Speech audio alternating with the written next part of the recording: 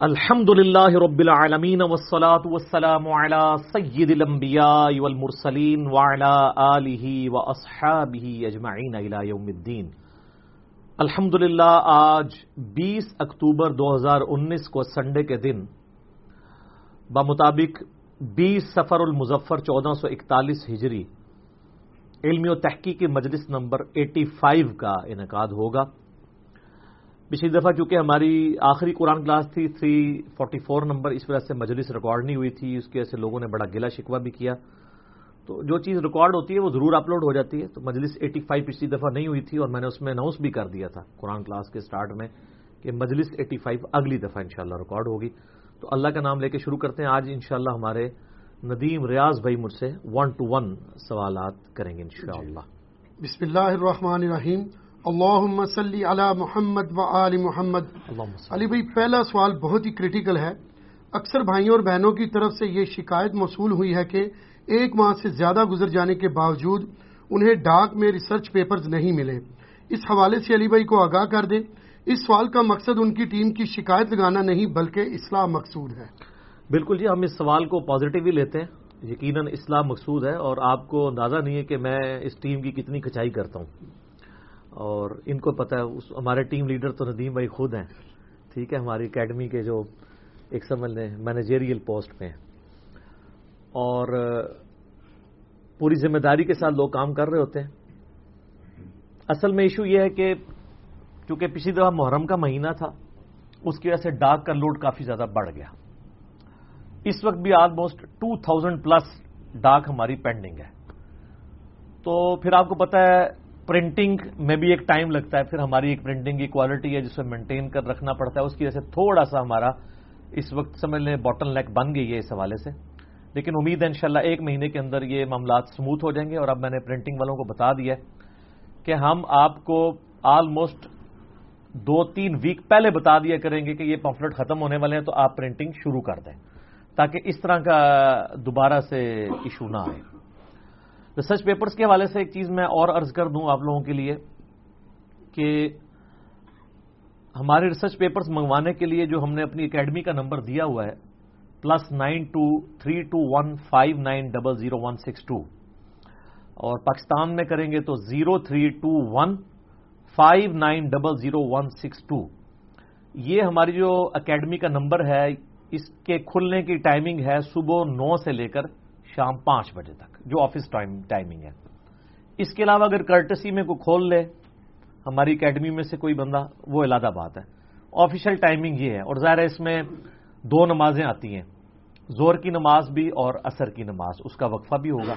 اگر فون بند ملے تو پریشان ہونے کی ضرورت نہیں ہے۔ اور پھر سنڈے کے دن آپ کو پتہ ہے ہماری یہ مجلس اور درس قرآن کی ریکارڈنگ ہے، اس دن بھی اس حوالے سے گیپ آ جاتا ہے۔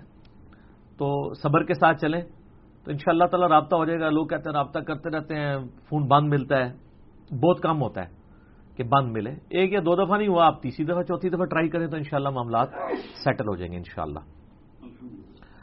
میرے بھائیوں، جتنے بھی بھائی اور بہن ہم سے ڈاک کے لیے رابطہ کرتے ہیں، میں ان سے ریکویسٹ کروں گا کہ وہ جب بھی ہمارے یعنی فون نمبر کے اوپر ایڈریس بھیجیں تو وہ کمپلیٹ ایڈریس ہونا چاہیے۔ کمپلیٹ ایڈریس کا مطلب یہ ہے کہ آپ ٹیکسٹ کرنے سے پہلے اللہ کا نام لے کے اسے خود بھی پڑھ دیا کریں کہ کیا میں نے اس میں مکان نمبر لکھا ہے۔ بعض ہمیں ایڈریس ایسے ملتے ہیں سب کچھ لکھا ہے، اینڈ پہ سٹی کا نیم لکھنا بھول جاتے ہیں۔ کمپلیٹ ایڈریس وہ ہوگا جو لکھنے کے بعد آپ خود بھی پڑھیں گے، اور چونکہ آپ دوسرے شہر سے ڈاک منگوا رہے ہیں تو اپنے شہر کا لکھنا پڑے گا آپ کو۔ عموماً ہم اپنے شہر میں کسی کو جب تعارف کرواتے ہیں تو ہم کہتے ہیں فلاں محلے میں رہتے ہیں، تو یہ نہیں کہتے کہ جہلم شہر کے فلاں محلے میں، کیونکہ جہلم والے کو تعارف کروا رہے ہوتے ہیں۔ ڈاک میں تو آپ کو بتانا پڑے گا یہ ڈاک کہاں سے آ رہی ہے، لاہور سے منگوائی ہے آپ نے، سندھ سے کسی رورل ایریا سے منگوائی ہے، کے پی سے منگوائی ہے، بلوچستان سے منگوائی ہے، یہ آپ کو بتانا پڑے گا۔ اور یہ جو ایڈریس آپ لکھیں اس میں کوشش کیا کریں کہ ایڈریس میں جو آپ کے گھر کے پاس کوئی مشہور جگہ ہے جس کو سب لوگ جانتے ہوں، تاکہ اگر کوئی بالکل تھکا ہوا ڈاکیا بھی آئے نا وہ بھی ڈھونڈ لے وہ جگہ۔ آپ کے گھر کے قریب کوئی ایسی مسجد ہوگی، آپ کے گھر کے قریب کوئی اسکول یا کالج ایسا ہو سکتا ہے، کوئی بیکری ایسی ہو سکتی ہے، کوئی چوک ایسا ہو سکتا ہے جس کو آپ مینشن کر سکتے ہیں۔ تو اس سے پھر فوراً لوگ گائیڈ ہو جاتے ہیں کہ اچھا فلاں جگہ یہ ڈاک جانی ہے. بعض اوقات مکان نمبر نہیں ہوتے تو اس طرح کی چیزوں سے جلدی ڈاک وہاں پہنچ جاتی ہے. تو ڈاک کا ایڈریس لکھتے ہوئے ذرا خود بھی پڑھ لیا کریں کہ میں کیا چیز لکھ کے بھیج رہا ہوں, تاکہ اس کے اندر کوئی چیز سکپ نہ ہو جائے. اور پھر یہ ڈاک کے لیے جو آپ لوگ فون کر رہے ہوتے ہیں اس میں بار بار ہمارے بھائیوں سے ضد کر رہے ہوتے ہیں, جی علی بھائی سے بات کروائیں. بھائی علی بھائی سے آپ کو اتنا شوق ہے بات کرنے کا, تو آپ ذرا یہ امیجن کریں کہ ایک شخص لاکھوں بندوں سے فون پہ کیسے بات کر سکتا ہے. آپ اگر ہماری اکیڈمی میں آ جائیں نا اور آپ ذرا فون پہ جو کالز آ رہی ہیں نا اس کو کاؤنٹ کرنا چاہیں تو آپ کو اندازہ ہو جائے گا کہ ایک کال کے دوران بھی دوسری کال آ رہی ہوتی ہے, کم از کم تیسری چوتھی. ٹیلی فون ایکسچینج جس طرح بنی ہوئی ہوتی ہے نا, یہ ہمارا یہ موبائل نمبر ویسے بنا ہوتا ہے. تو ہم فون وہ سن نہیں پاتے. میرے ساتھ بات کروانا تو دور کی بات ہے, اور دوسرا یہ کروا بھی دے تو میں کتنے لوگوں سے بات کروں گا.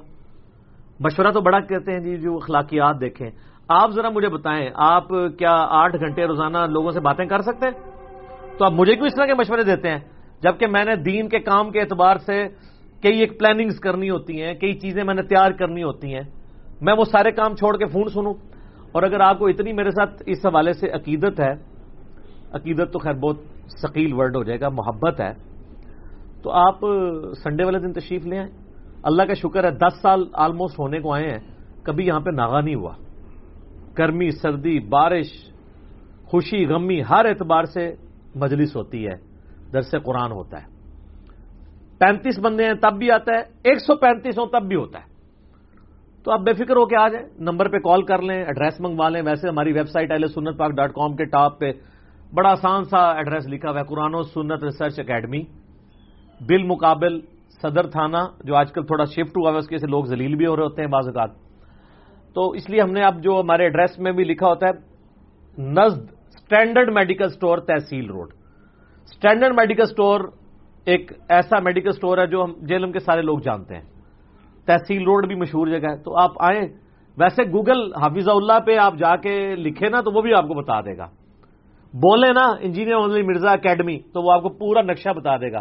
ہماری ویب سائٹ میں کانٹیکٹ اس میں چلے جائیں, گوگل میپ رکھا ہوا ہے. آپ کے جو گاڑیوں میں میپس فٹ ہے وہ بھی آپ کو لے آئیں گے, کوئی مسئلہ ہی نہیں ہے. 2 کلومیٹر کے سرکمفرنس کے اندر اندر آلموسٹ ریڈیس کے اندر یہ ہمارا پورا شہر جیلم ہے. پہنچنا کوئی مشکل نہیں ہے. آؤٹ اسٹیشن لوگ 11 بجے آ جائیں, میں آلموسٹ 12 بجے کے قریب آ جاتا ہوں آؤٹ اسٹیشن لوگوں کو ملنے کے لیے. اور یہاں پہ آؤٹ اسٹیشن لوگوں کو ہم کھانا بھی کھلاتے ہیں جو آؤٹ اسٹیشن لوگ ہیں. تو جس کو ملاقات کا شوق ہے ضرور آئے, لیکن فون کے اوپر ضد نہ کریں. لوگ کہتے ہیں جی ہم تو باہر سے بات کر رہے ہیں. میرے بھائی باہر چھوڑ دیں, افریقہ سے, رشیا سے, آسٹریلیا سے, کہاں سے لوگ 5 دن کے لیے بھی آتے ہیں نا پاکستان, تو یہاں مل کے جاتے ہیں. اور کئی ایسے بھی ڈیڈیکیٹڈ لوگ ہیں جو کہتے ہیں ہم کتنے سالوں سے واپس نہیں, آپ کو ملنے کے لیے ہم چند دنوں کے لیے آئیں گے, چلو پیچھے رشتہ داروں کو مل جائیں گے. تو جو لاہور والا ہے, پشاور والا ہے, وہ کہ جی میں نہیں آ سکتا, حالانکہ یہاں کراچی سے بھی لوگ آتے ہیں. تو ضد نہ کیا کریں فون پہ بات کرنے کے لیے, یہ والا معاملہ بالکل ختم ہے. اور فیمیلز کے اعتبار سے تو 100% ختم ہے. نہ فیمیلز کی یہاں پہ کوئی ارینجمنٹ ہے ہمارے پاس اکیڈمی کے اندر, فون پہ بھی بات کرنے والی بات ہی نہیں ہے. کسی نے کوئی سوال کرنا ہے, ہمارے کانٹیکٹ اس میں جا کے ویب سائٹ میں اپنا اکاؤنٹ بنائیں, وہاں پہ اپنا سوال لکھیں. اور اس سے بھی پہلے بہتر ہے کہ آپ تھوڑا سا اپنا کامن سینس, جو کہ اتنا کامن نہیں ہوتا, اس کو یوز کریں.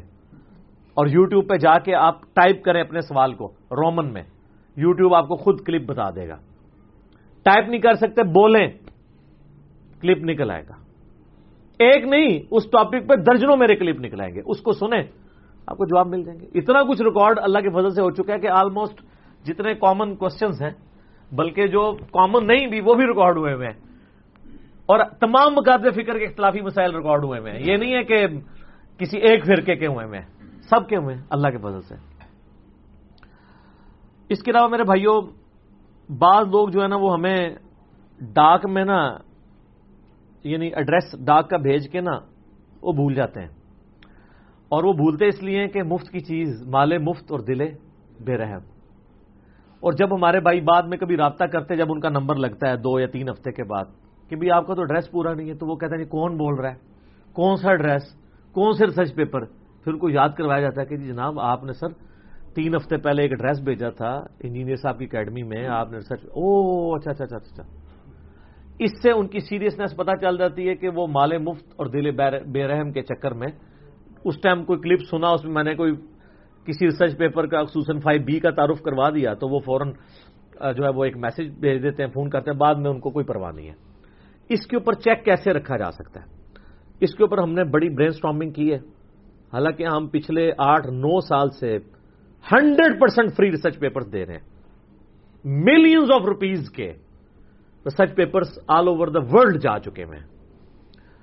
تو برین سٹارمنگ کرنے کے بعد ہم اس رزلٹ پہ پہنچے ہیں کہ ہم اس کے اوپر تھوڑی سی قدغن لگائیں، وہ اس طرح کی کہ جو لوگ افورڈ نہیں کر سکتے ان کے لیے تو ریسرچ پیپر رہیں گے فری، اور افورڈ کا کرائٹیریا نیب نہیں آگے دیکھے گی، وہ اللہ دیکھے گا، اللہ اور آپ کا معاملہ ہے۔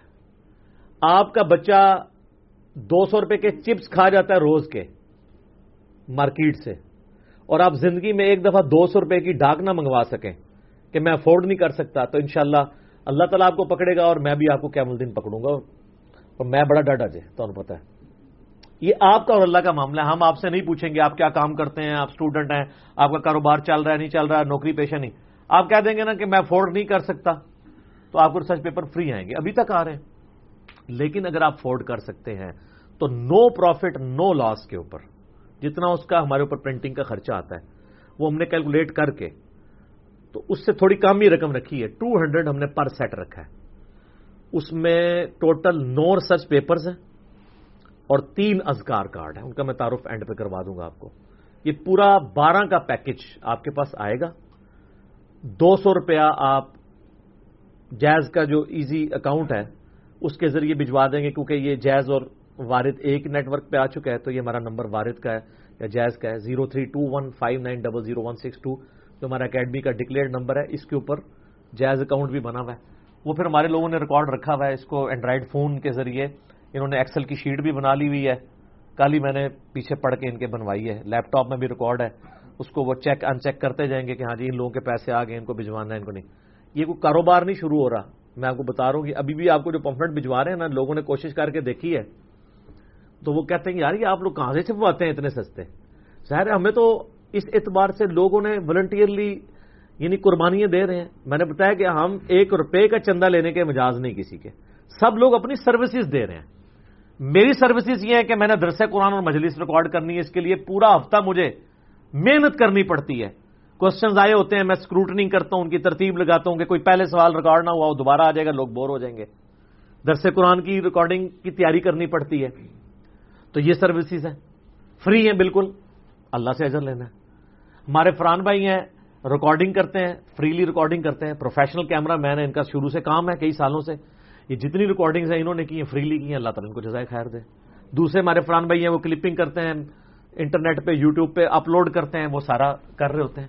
اس طرح باقی جو ہمارے بھائی ہیں جو اکیڈمی میں ہمارے ساتھ اٹیچ ہیں، جو پوری یعنی آپ اندازہ کریں آلموسٹ روز کی 50 کے قریب ڈاکیں لکھنا ایڈریسز کے ساتھ، سب کے اوپر پھر ایڈریسز کو کنفرم کرنا، ان کے موبائل نمبر تک لکھنا، پھر اس ڈاک کے اندر جو 12 کا سیٹ ہے اس کو پورا تیار کر کے ڈالنا، پھر اس کی پوری پیکنگ کرنا، پھر اس کے اوپر ڈاک کا ٹکٹ لگانا، پھر جا کے وہاں پہ جا کے ڈاکانے والوں کی باتیں سننا۔ جب 50 لے کے یہ پہنچ جائیں گے اکٹھے تو وہ تو کہتے ہیں ہمارا تو اب کلوزنگ کا ٹائم آ گیا ہے یا یہ آ گیا ہے، 100 بہانے ہوتے ہیں، تو آپ تھوڑے بھی دے جائیں، تھوڑے کل دے جائیں، کیونکہ ان کے اوپر پابندی ہوتی ہے۔ تو یہ ایک بندہ تو نہیں کر رہا ہوتا، والنٹیئرلی ہمارے ندیم بھائی اس کو اوور آل ہیڈ کر رہے ہوتے ہیں، افنان بھائی ہیں ہمارے ساتھ، حسن بھائی ہیں، ملک علی صاحب ہیں، عثمان بھائی ہیں، اور کتنے لوگ ہیں جو ادھر جڑے ہوئے ہیں، ابرار بھائی ہیں۔ تو یہ سارے مل کے یہ سارے کام کرتے ہیں تو پھر اس قابل ہوتے ہیں کہ آپ کو ڈاک ملے، ایک پوری محنت ہو رہی ہوتی ہے، تو اس کے بعد پھر بے قدری نہیں اس کی ہونی چاہیے۔ تو آج میں نے یہ چیز ڈکلیئر کر دی ہے، ایون جن کے پہلے بھی میسیجز آئے ہوئے ہیں وہ بھی جو افورڈ کر سکتے ہیں وہ کریں، اور یہ نو پروفٹ نو لاس کے اوپر بلکہ تھوڑے سے لاس پہ ہی ہوگا، کیونکہ پرنٹنگ پھر ہم نے اس کو پرنٹنگ کے پروسیس میں ڈالنا ہے، یہ کوئی کمائی والا کھاتا نہیں ہے، ورنہ تو آپ یقین کریں میں علماء کے اب نام نہیں لینا چاہتا، 68 گرام 50 گرام والے اخباری کاغذ کے اوپر ان کی چھپی ہوئی کتابیں 300 روپے کی بیچ رہے ہوتے ہیں، ہمارے ریسرچ پیپر کم از کم 80 گرام پہ 90 گرام پہ چھپتے ہیں اور کلرڈ چھپتے ہیں، 2 کلرز میں، رائٹنگ بلیک کلر میں اور ریفرنس حدیث کا انٹرنیشنل نمبر جو لکھا ہوا ہے، آیت کا نمبر لکھا ہے ریڈ کلر میں. اس کی وجہ سے ہمارا ڈبل خرچہ ہوتا ہے، کیونکہ آپ سمجھتے ہیں 2 بار مشین سے گزرتا ہے، پلیٹیں ڈبل ہوتی ہیں، لیکن ایک بار کو پڑھتا ہے اس کو پتہ چلتا ہے کہ یار کوئی چیز تیار ہوئی بھی ہے. اس لیے ہم کہتے ہیں کہ آپ لوگ خود نہ پرنٹ کروایا کریں، کسی نے کروانے ہیں ڈائریکٹ پرنٹر سے آپ کا رابطہ کروائیں گے، آپ اس کو پیمنٹ کر کے تو آپ کروا لیں پرنٹ، اور آپ کروا کے بھی دیکھ لیں اتنے سستے آپ کروا نہیں سکتے، کیونکہ ہمارے جو لوگ پرنٹ کر رہے ہیں وہ والنٹیئرلی کر رہے ہیں، ہر بندے نے اپنی ڈیوٹیاں سنبھالی ہوئی ہیں. کہتے ہیں پتہ نہیں اس کو فنڈ کون کرا. فنڈ کون سا میرے بھائی، 2500 روپیہ مہینے کا صرف ہمارا نیٹ کا خرچہ ہے. 2500 روپیہ دینا کو مشکل ہے. ہم نے کون سا ٹی وی چینل کھولا ہوا ہے جس پہ ہم نے وہ 50 اینکر بھرتی کیے ہوئے ہوں، جو 30 کیمرہ مین بھرتی کیے ہوں اور کروڑوں کا خرچہ ہو. ہمارا تو خرچہ ہوتا ہی کوئی نہیں ہے. سموسے چائے پہ بھی کتنا ہو جاتا ہے. سموسے بھی قیمے والے نہیں ہوتے، آلو والے ہوتے ہیں، سستے. ٹھیک ہو گیا. تو اس لیے تھوڑا سا رحم کھایا کریں، بدگمانی نہ کیا کریں. یہ کوئی کمائی والا معاملہ نہیں ہوتا، اپنی جیب سے ہی لگا رہے ہوتے ہیں، لیکن یہ تھوڑا سا ہمیں مجبوراً کرنا پڑا ہے. البتہ اس میں ایک چیز ہے کہ جو ہماری اکیڈمی میں آئے گا اس کو ایک سیٹ فری ملے گا. اس سے نہیں پوچھا جائے گا تو امیر ہے غریب ہے، وہ لے کے جائے. اس کو پروٹوکول ہے، وہ اتنی دور سے آیا ہے.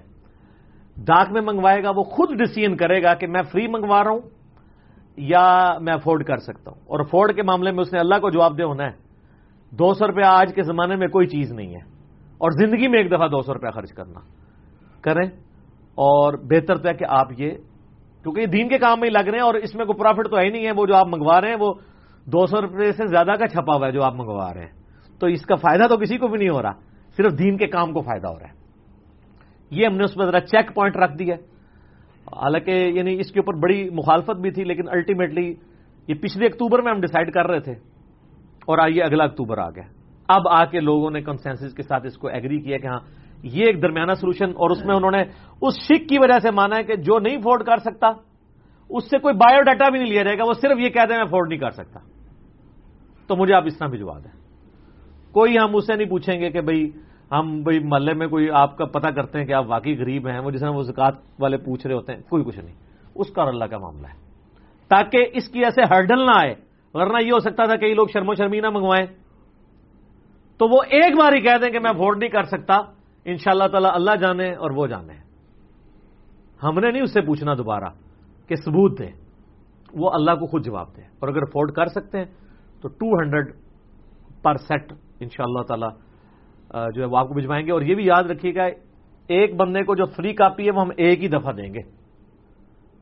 ہم نے اپنا یہ ریکارڈ رکھا ہے تو ہم نے اس کے اوپر پوری کیلکولیشن کی ہے. کروڑوں میسج اینڈرائڈ فون کے اندر یا کوئی اور بھی جتنے اسمارٹ فون ہیں، کروڑوں میسج سٹور ہو جاتے ہیں صرف 16 GB والی میں. اس کی تو ماشاءاللہ 128 GB ہے نا. تو اس میں تو یعنی یہ روزانہ کے بھی ہزاروں میسج بھی آئے نا تو تب بھی کئی سالوں تک بھی وہ ختم نہیں ہوگی میموری. تو میں نے کہا کہ آپ نے ڈیلیٹ نہیں کرنا. اور وہی اگلے دن مجھے ندیم بھائی دکھا رہے تھے کہ یہ دیکھیں یہ اتنے مہینے پہلے اس بندے کا میسج آیا تھا، اسی کا دوبارہ آ گیا. وہ ایڈریس بھی تھا ہمارے پاس سیو تھا، تو اب اس کو دوبارہ فری نہیں بھیجیں گے. دوبارہ منگوانی ہے تو 200 روپیہ پر سیٹ تھے. کئی لوگ ہیں جو کہتے ہیں جی یہ 1 لاکھ روپیہ لے لیں ہماری طرف سے چھپوا کے تقسیم کر دیں، تو مولوی تو فوراً ایسے لے لیتے ہیں. ہم کہتے ہیں نہیں میرے بھائی، آپ کو دین کے ساتھ بس یہی انٹرسٹ ہے کہ آپ پیسے دے کے بے فکر ہو جائیں گے. آپ چھپوانا چاہتے ہیں، پرنٹر سے رابطہ کرواتے ہیں، چھپوائیں، اپنے پاس منگوا کے ادھر تقسیم کریں. ہمارے تھرو نہ آپ تقسیم کروائیں کہ پیسے دے کے آپ عہدہ بھرا ہوں گے. سیٹ منگوائیں. لو پھر منگواتے ہیں، ہاں جی اتنے سیٹ ہمیں بھیج دیں، ہم خود تقسیم کریں گے. ہمیں کوئی فائنینشیل ان پٹ نہ اس حوالے سے دیں، مہربانی کریں. میں نے بار بار ریکویسٹ کی ہے کہ یہ 3 فتنوں سے جو دعوت بچ جائے نا، دنیا کے سارے شیاطین اس دعوت کو ناکام نہیں بنا سکتے انشاءاللہ. نمبر 1 مال کا فتنہ، نمبر 2 عورت کا فتنہ، اور نمبر 3 مشہوری کا، فیم کا، اور یہ ٹور لگانے کے یہ چسکے جو ہوتے ہیں لوگوں کو. اللہ کا فضل ہے یہاں تو لوگ منتیں مارتے ہیں، ناک کی لکیریں نہیں صرف رگڑتے، باقی سب کچھ کرتے ہیں. ہم کہتے ہیں نہیں میرے بھائی یوٹیوب پہ دیکھیں، جس نے آنا ادھر ہی آنا ہے. ہم نے کسی ملک میں کسی شہر میں نہیں جانا. اسی فتنے کا تدارک کیا. اور عورتوں والا تو آپ کو پتہ ہے ویسے ہی معاملہ بالکل ہے ہی نہیں ہے اللہ کے فضل سے. یہی اس دعوت کی کامیابی کا راز ہے. مولویوں نے جب بھی مار کھائی ہے ان تینوں میں سے کہیں پہ لوپ ہول ملا ہے تو وہ شیطان داخل ہو جاتا ہے.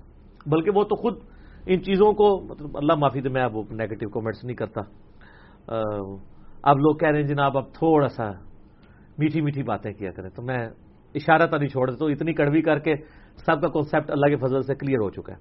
تو یہ ہم نے ایک نیا ڈیسیژن کیا تھا، میں نے کہا میں آپ کو یہ بتا دوں تاکہ کل کو کوئی یہ نہ کہے کہ جی ہمیں پتہ نہیں چلا. اچھا میرے بھائی، یہ ہمارے ریسرچ پیپرز ہیں نا، یہ میں ان کا مختصر تعارف کروا دیتا ہوں تاکہ آپ کو نا موقع غنیمت ہے میں بتا دوں. کئی لوگ کہتے ہیں جی علی بھائی کے جو لیکچرز ہیں ان کے ریسرچ پیپرز. میرے بھائی میرے جو لیکچرز ہیں اگر آپ اس کو ریٹن فارم میں لکھیں تو لاکھوں میں نہیں ملینز آف پیجز چاہیے، کیونکہ جو آپ 1 گھنٹے میں تیزی سے بولتے ہیں اگر آپ اس کو لکھیں تو آپ کو پتا چلے گا کتنا بنتا ہے. تو یہ کام کون کرے گا؟ تو میں نے اللہ کے فضل سے جو ہے وہ یہ میں نے کا جو لفظ میں استعمال کر رہا ہوں نا، ہم نے، میں اس لیے نہیں کر رہا کہ یہ پرسنل میری ایفرٹ ہی ہے. تو ہم میں کروں گا تو وہ کہیں گے پتہ نہیں کوئی مولویوں کے پاس بیٹھ کے لکھتا ہے یا یہ تکبر کے طور پہ اپنے آپ کو ہی ہم کہہ رہے ہیں. تو اس سے میں ایسے نہ چڑ کھایا کریں. 9 ریسرچ پیپر لکھیں. آلموسٹ جو کچھ ہم ہلچل مچانا چاہتے تھے نا دعوت کے میدان میں، وہ ان 9 ریسرچ پیپر سے دماغ کھولنے کے لیے کافی ہے. اس لیے ہم نے اس کو فریز کر دیا کہ مزید کسی کی ضرورت نہیں. ویسے تو آپ مجھ سے 50 ریسرچ پیپر لکھوا لیں، لیکن فائدہ کیا ہے؟ اللہ کی کتاب نہیں کو پڑھتا، وہ کتاب کون پڑھے گا؟ یہی نقصان ہوا ہے اتنی موٹی موٹی کتابوں کا.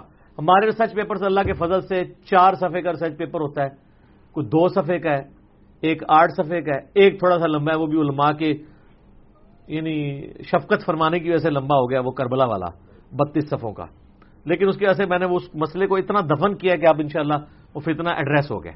وہ بھی علماء کی مہربانی سے ہوا، باقی ضرورت نہیں. ریسرچ پیپر نمبر 1 ہے ہمارا رسول اللہ صلی اللہ علیہ وآلہ وسلم کی آخری وصیتیں. یہ تمام ریسرچ پیپرز اوریجنل PDF ہماری ویب سائٹ ahlsunnatpak.com سے ڈاؤن لوڈ کریں. اور جن کو ڈاک میں لیٹ والا بھی ہوتا ہے ان کو میں ریکویسٹ کرتا ہوں آپ کو اگر بہت جلدی ہے تو PDF تو ہمارا ہائی کوالٹی PDF ہے سر، محنت کر کے 50 روپے دے کے پرنٹ نکلوا لیں، کلرڈ نہ نکلوائیں، بلیک اینڈ وائٹ ہی نکلوا لیں، PDF پڑھ لیں. اوریجنل PDF ہم نے چڑھائے ہوئے ہیں جو ڈائریکٹ CDR فائل جو کورل کی ہے اس سے جنریٹ ہوئے ہیں.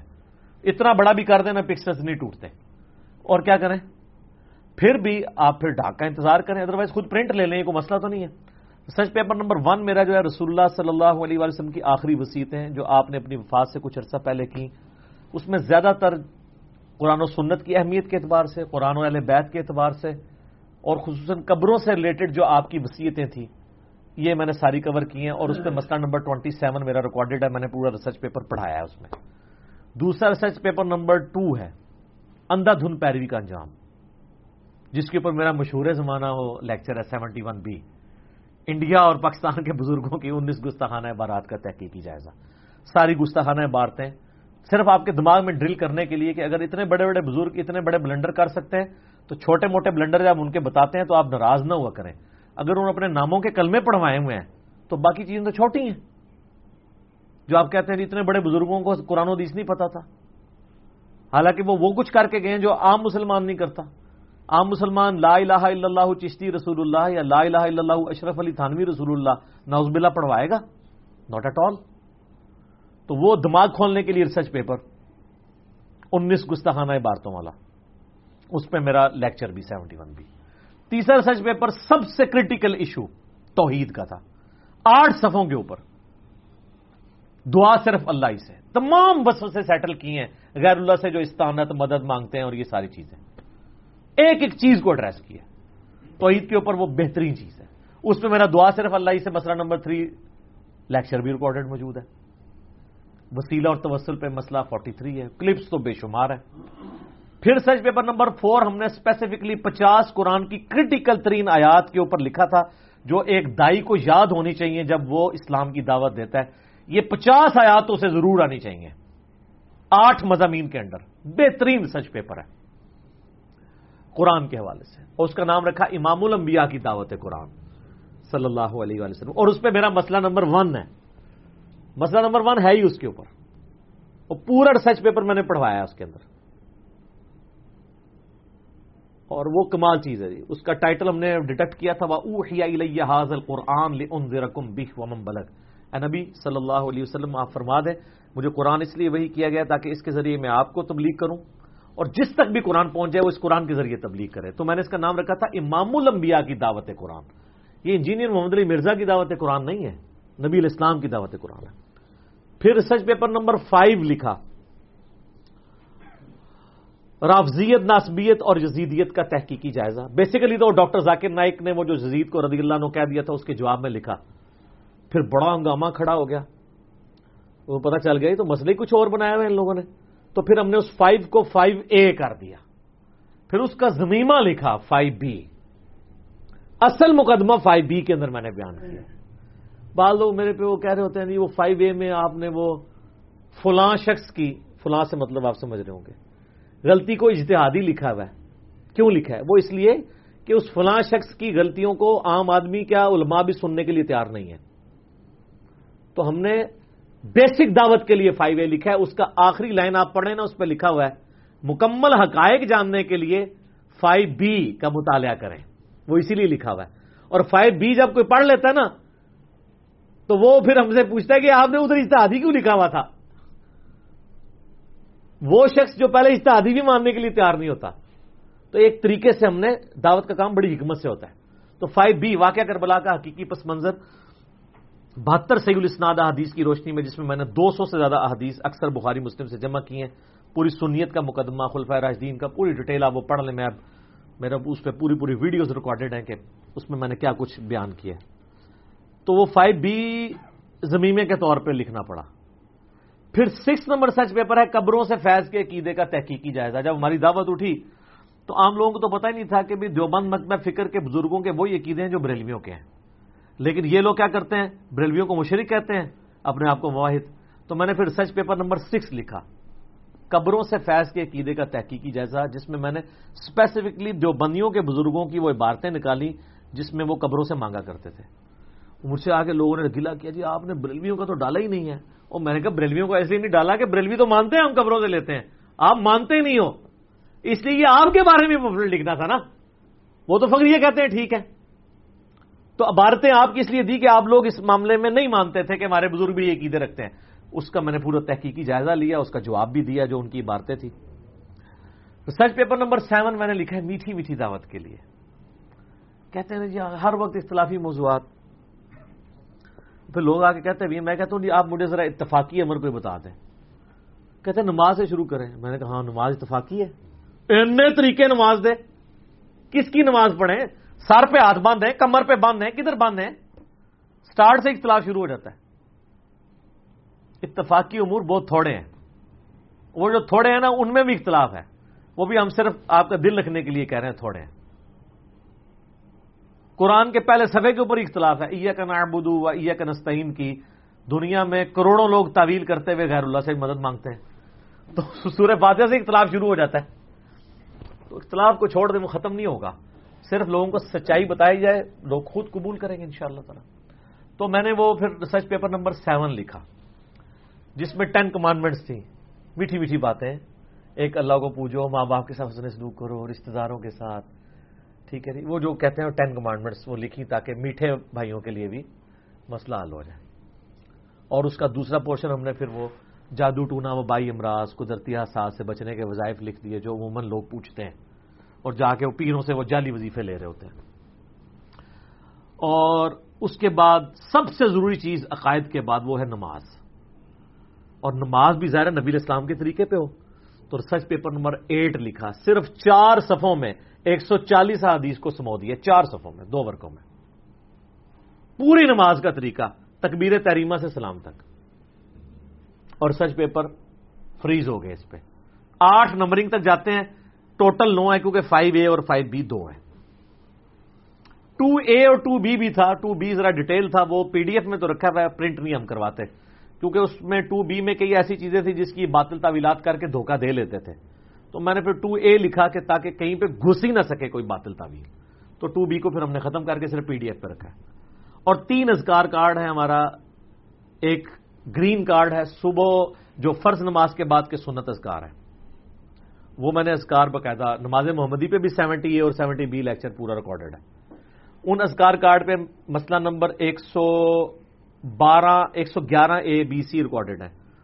بلو کارڈ صبح شام کے سنت اذکار بخاری مسلم کی روشنی میں اور باقی کتابوں میں، جو بلو کارڈ میں اور گرین کارڈ میں فرض نماز کے بعد کے سنت اذکار، اور اس کا پی ڈی ایف بھی آپ کو پروفیشنل مل جائے گا، اینڈرائڈ ایپ بھی مل جائے گی بنی ہوئی، وہ آپ لیں اس کو پڑھیں، ہارڈ کاپی آپ کو ڈاک میں مل جائے گی۔ اور پھر ہم نے بلو کارڈ میں سے ہی 5 کریٹیکل وظیفے الگ کیے کہ اگر کوئی سارے نہیں ہے 20+ دعائیں پڑھ سکتا تو یہ 5 تو ضرور کریں، اس کو اورنج کارڈ کا نام دیا، اور اس کا عنوان رکھا جادو ٹونا وبائی امراض اور قدرتی حادثات سے بچنے کے سنت وظائف۔ یہ جو سامنے لگا بھی ہوا ہے، یہ اورنج کارڈ اسی میں سے نکلا ہوا ہے، کچھ بھی نہیں کو کر سکتا، یہ 5 وظیفے تو کریں، بلو کارڈ میں سے نکلا۔ یہ 3 کارڈ اور 9 ریسرچ پیپرز مل کے 12 کا پیکج ہے جو ہم ڈاک میں بھجواتے ہیں، اور یہ سب کا سب پی ڈی ایف میں اویلیبل ہے، جس کو جلدی ہے وہ نکالے پرنٹ آؤٹ۔ بعض کہتے ہیں جی وہ ذرا کارڈ کے اوپر، بعض بہت بوڑھے ہیں جو عربی پڑھ نہیں سکتے، ان کی آنکھوں کا مسئلہ ہے، تو سر کوئی مسئلہ نہیں ہے، آپ پی ڈی ایف کو بڑا کریں، اتنا بڑا پرنٹ نکال لیں اس کا، ٹھیک ہے، جو اندھا بھی پڑھ لے تو آپ پرنٹ نکال لیں خود۔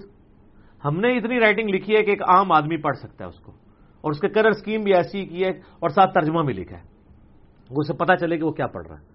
تو یہ ہمارے 8 سچ پیپر اور 3 اذکار کارڈ تھے جو ہم بھیجتے ہیں۔ تو ڈاک کے والے سے یہ کلیریفیکیشن بڑے عرصے سے ضروری تھی، اور آج کی ساری گفتگو میں جو سب سے امپورٹنٹ ترین بات تھی وہ وہی تھی جو ہم نے چیک پوائنٹ رکھا ہے کہ جو یہاں پر آئے گا اس کو تو فری ملے گا، اور جو ڈیزرونگ ہے وہ کوئی سرٹیفکیٹ جمع نہ کرائے، بس صرف فون پہ کہہ دے کہ میں افورڈ نہیں کر سکتا، اس کو بھی فری ملے گا۔ جو افورڈ کر سکتا ہے وہ 200 روپیز پر سیٹ بھیجے گا، اس کے بھیجنے کا طریقہ جائز اکاؤنٹ ہے، اس میں آپ کی کٹنگ کوئی نہیں ہوگی، کٹنگ اس کی ہوتی ہے جو پیسے نکلواتا ہے۔ آپ 200 بھیجیں گے، 200 پہنچے گا ادھر، چاہے وہ 190 نکلے، وہ ہمارا مسئلہ ہے، لیکن وہ بھی نو پروفٹ نو لاس، بلکہ تھوڑے سے لاس بھی آپ کو دے رہے ہیں، جو اس کی قیمت اس سے زیادہ ہے، کیونکہ اچھی کوالٹی پہ ہم پرنٹ کرواتے ہیں اللہ کے فضل سے۔ ہماری یہ اسکار کارڈ اور ہمارے یہ ریسرچ پیپرز ان مشینوں پہ پرنٹ ہو رہے ہیں جو پاکستان لیول کی مشینیں نہیں ہیں، ایشیا لیول کی ہیں، ٹھیک ہے۔ اور میں آپ کو صرف تحدیث نعمت کے طور پہ بتا دوں کہ پاکستان کے باہر کے ملکوں میں بھی KFC میکڈونلڈ کے جو آپ کو ڈبے ہیں نا، یہ وہ ڈبے ان کی مشینوں پہ پرنٹ ہو رہے ہیں، یہ ان مشینوں میں ہمارے یہ چھپ کے آتے ہیں، اللہ تعالیٰ ان کو جزائے خیر دے، تو وہ اپنی سب اعتبار سے ان پٹ دیتے ہیں، ٹھیک ہے۔ تو اس طرح کئی لوگ ہیں جنہوں نے اپنی اپنی کنٹریبیوشن دی ہوئی ہے، لوگ کر رہے ہیں۔ تو یہ میں نے اناؤنسمنٹ کرنی تھی کہ ہمارے بھائیوں سے کوئی نہ لڑتا رہے کہ جناب وہ چندہ مانگ رہے ہیں، چندہ یہ بھی نہیں مانگ رہے، بے فکر رہیے گا، جو آپ کو چیز بھجوا رہے ہیں اس کی قیمت اس سے کم مانگ رہے ہیں۔ 25 روپے کا تو صرف ڈاک کا ٹکٹ لگتا ہے سر، 5 روپے کا وہ لفافہ ہے جس میں آپ کو آتا ہے، 30 روپے تو یہ سیدھے سیدھے بن جاتے ہیں۔ ہمارے اذکار کارڈز اور ریسرچ پیپرز کی آپ black and white photocopy بھی کروائیں نا، وہ بھی 200 میں نہیں ہوتی، 90 گرام پیج کے اوپر، اور یہ کلرڈ ہے، پرنٹ ہوا ہوا ہے اچھی کوالٹی کے اوپر۔ یہ 5B کے بعد جو صرف گتا لگا ہے نا، اس گتے کے اوپر نا ایک سیٹ کے اوپر 10 روپے صرف مٹیریل کا خرچہ آتا ہے اس گتے کا، وہ گتا بھی حالانکہ کارڈ والا ہے لیمینیشن سمیت، اور بیچ میں 32 پیجز ہیں، ٹھیک ہے، ان کے اوپر پرنٹنگ ہوئی ہے۔ تو یہ میں آپ کو اس لیے نہیں بتا رہا کہ میں نے اس کے بعد آپ کہنا ہے کہ اچھا تو نہایت افسوس سے اعلان کیا جاتا ہے کہ آپ جو ہے وہ اتنے پیسے میرے اکاؤنٹ میں شفٹ کر دیں۔ یقین کریں یہاں پہ وہ لوگ بھی آئے ہیں جو کہتے ہیں ہم لائف ٹائم اکیڈمی کا خرچہ اٹھاتے ہیں، منتیں مارتے ہیں، لوگوں کو تو مانگ کے اتنا نہیں ملتا جتنا لوگ ہمیں تیار ہو جاتے ہیں بغیر مانگے، اور وہ اسی لیے تیار ہوتے ہیں کہ ہم بے نیاز ہیں۔ بے نیازی اختیار کریں، پوری دنیا آپ کے پیچھے پھرے گی، اور جیسے ہی آپ محتاجی کی زندگی گزارتے ہیں پھر سر آپ پیسوں کے فتوے بھی دیں گے، پھر کمپرومائز بھی کریں گے۔ میں کہتے ہیں بڑا دبنگ ہے، دبنگ ہونا کو مشکل ہی نہیں ہے، لوگوں سے لے کے کھانا چھوڑ دیں آپ دبنگ ہو جائیں گے، پرواہ نہیں کسی کی کریں گے۔ سر جب آپ لے کے کھا رہے ہوں گے تو پھر آپ دبنگ کیسے ہوں گے؟ آپ بریلویوں کے سٹیج سے کیسے 11ویں کے دن رفع الیدین والا شیخ عبد القادر جیلانی جس کے نام کی 11ویں بریلوی کھا رہے ہیں، ان کی کتاب سے رفع الیدین والا نماز کا طریقہ بتا سکتے ہیں؟ حالانکہ 11ویں انہیں کے نام پہ کھا رہے ہیں، نہیں بتا سکتے، کیونکہ آپ کو مسجد کمیٹی کہے گی سر یہ تو بریلویوں کی مسجد ہے، جائیں آپ کسی اور فرقے میں جائیں، ادھر جائیں گے وہاں نیا پرابلم کھڑا ہو جائے گا۔ کوئی اہل حدیث جمعے کا خطبہ سر ڈھانپنے اور پگڑی کے فضائل پہ پڑھا سکتا ہے جس کی پوری پبلک اور انتظامیہ ننگے سر سامنے بیٹھی ہوئی ہے؟ اور صرف بیٹھی نہیں ہوئی ہے بلکہ ننگے سر کو اپنی نشانی سمجھتا ہے، تو کیسے پڑھا سکتا ہے؟ وہ کہیں گے جے جناب آپ وہ مسجد دیکھیں جا کے. تو دبنگ ہونے کے لیے آپ کو بے نیاز ہونا پڑے گا عوام سے، اور محتاج ہونا پڑے گا اللہ کا. توکل اللہ پر کرنا ہوگا. ٹھیک ہوگا جی. علی بھائی اگلا سوال ہے، پچھلے دنوں مولانا طارق جمیل صاحب حافظ اللہ کی جانب سے پرائم منسٹر جناب عمران خان صاحب کے حق میں دیے جانے والے بیان کے رد عمل میں دیوبند مکتبہ فکر کے علماء کی جانب سے جو فتویٰ بازی کا بازار گرم ہے، اس کے بعد ایک عام پاکستانی مسلمان کی کیا ذمہ داری یہ ہے کہ وہ کس بات کو مانے اور کس کی نہ مانے؟ پلیز علی بھائی آپ بھی اپنا موقف دیں. مجھے اپنا موقف دینے کی ضرورت نہیں ہے، بہرحال یہ بات زیادہ امپورٹنٹ ہے کہ ایک عام آدمی کیا کرے. ظاہر دونوں طرف علماء ہیں.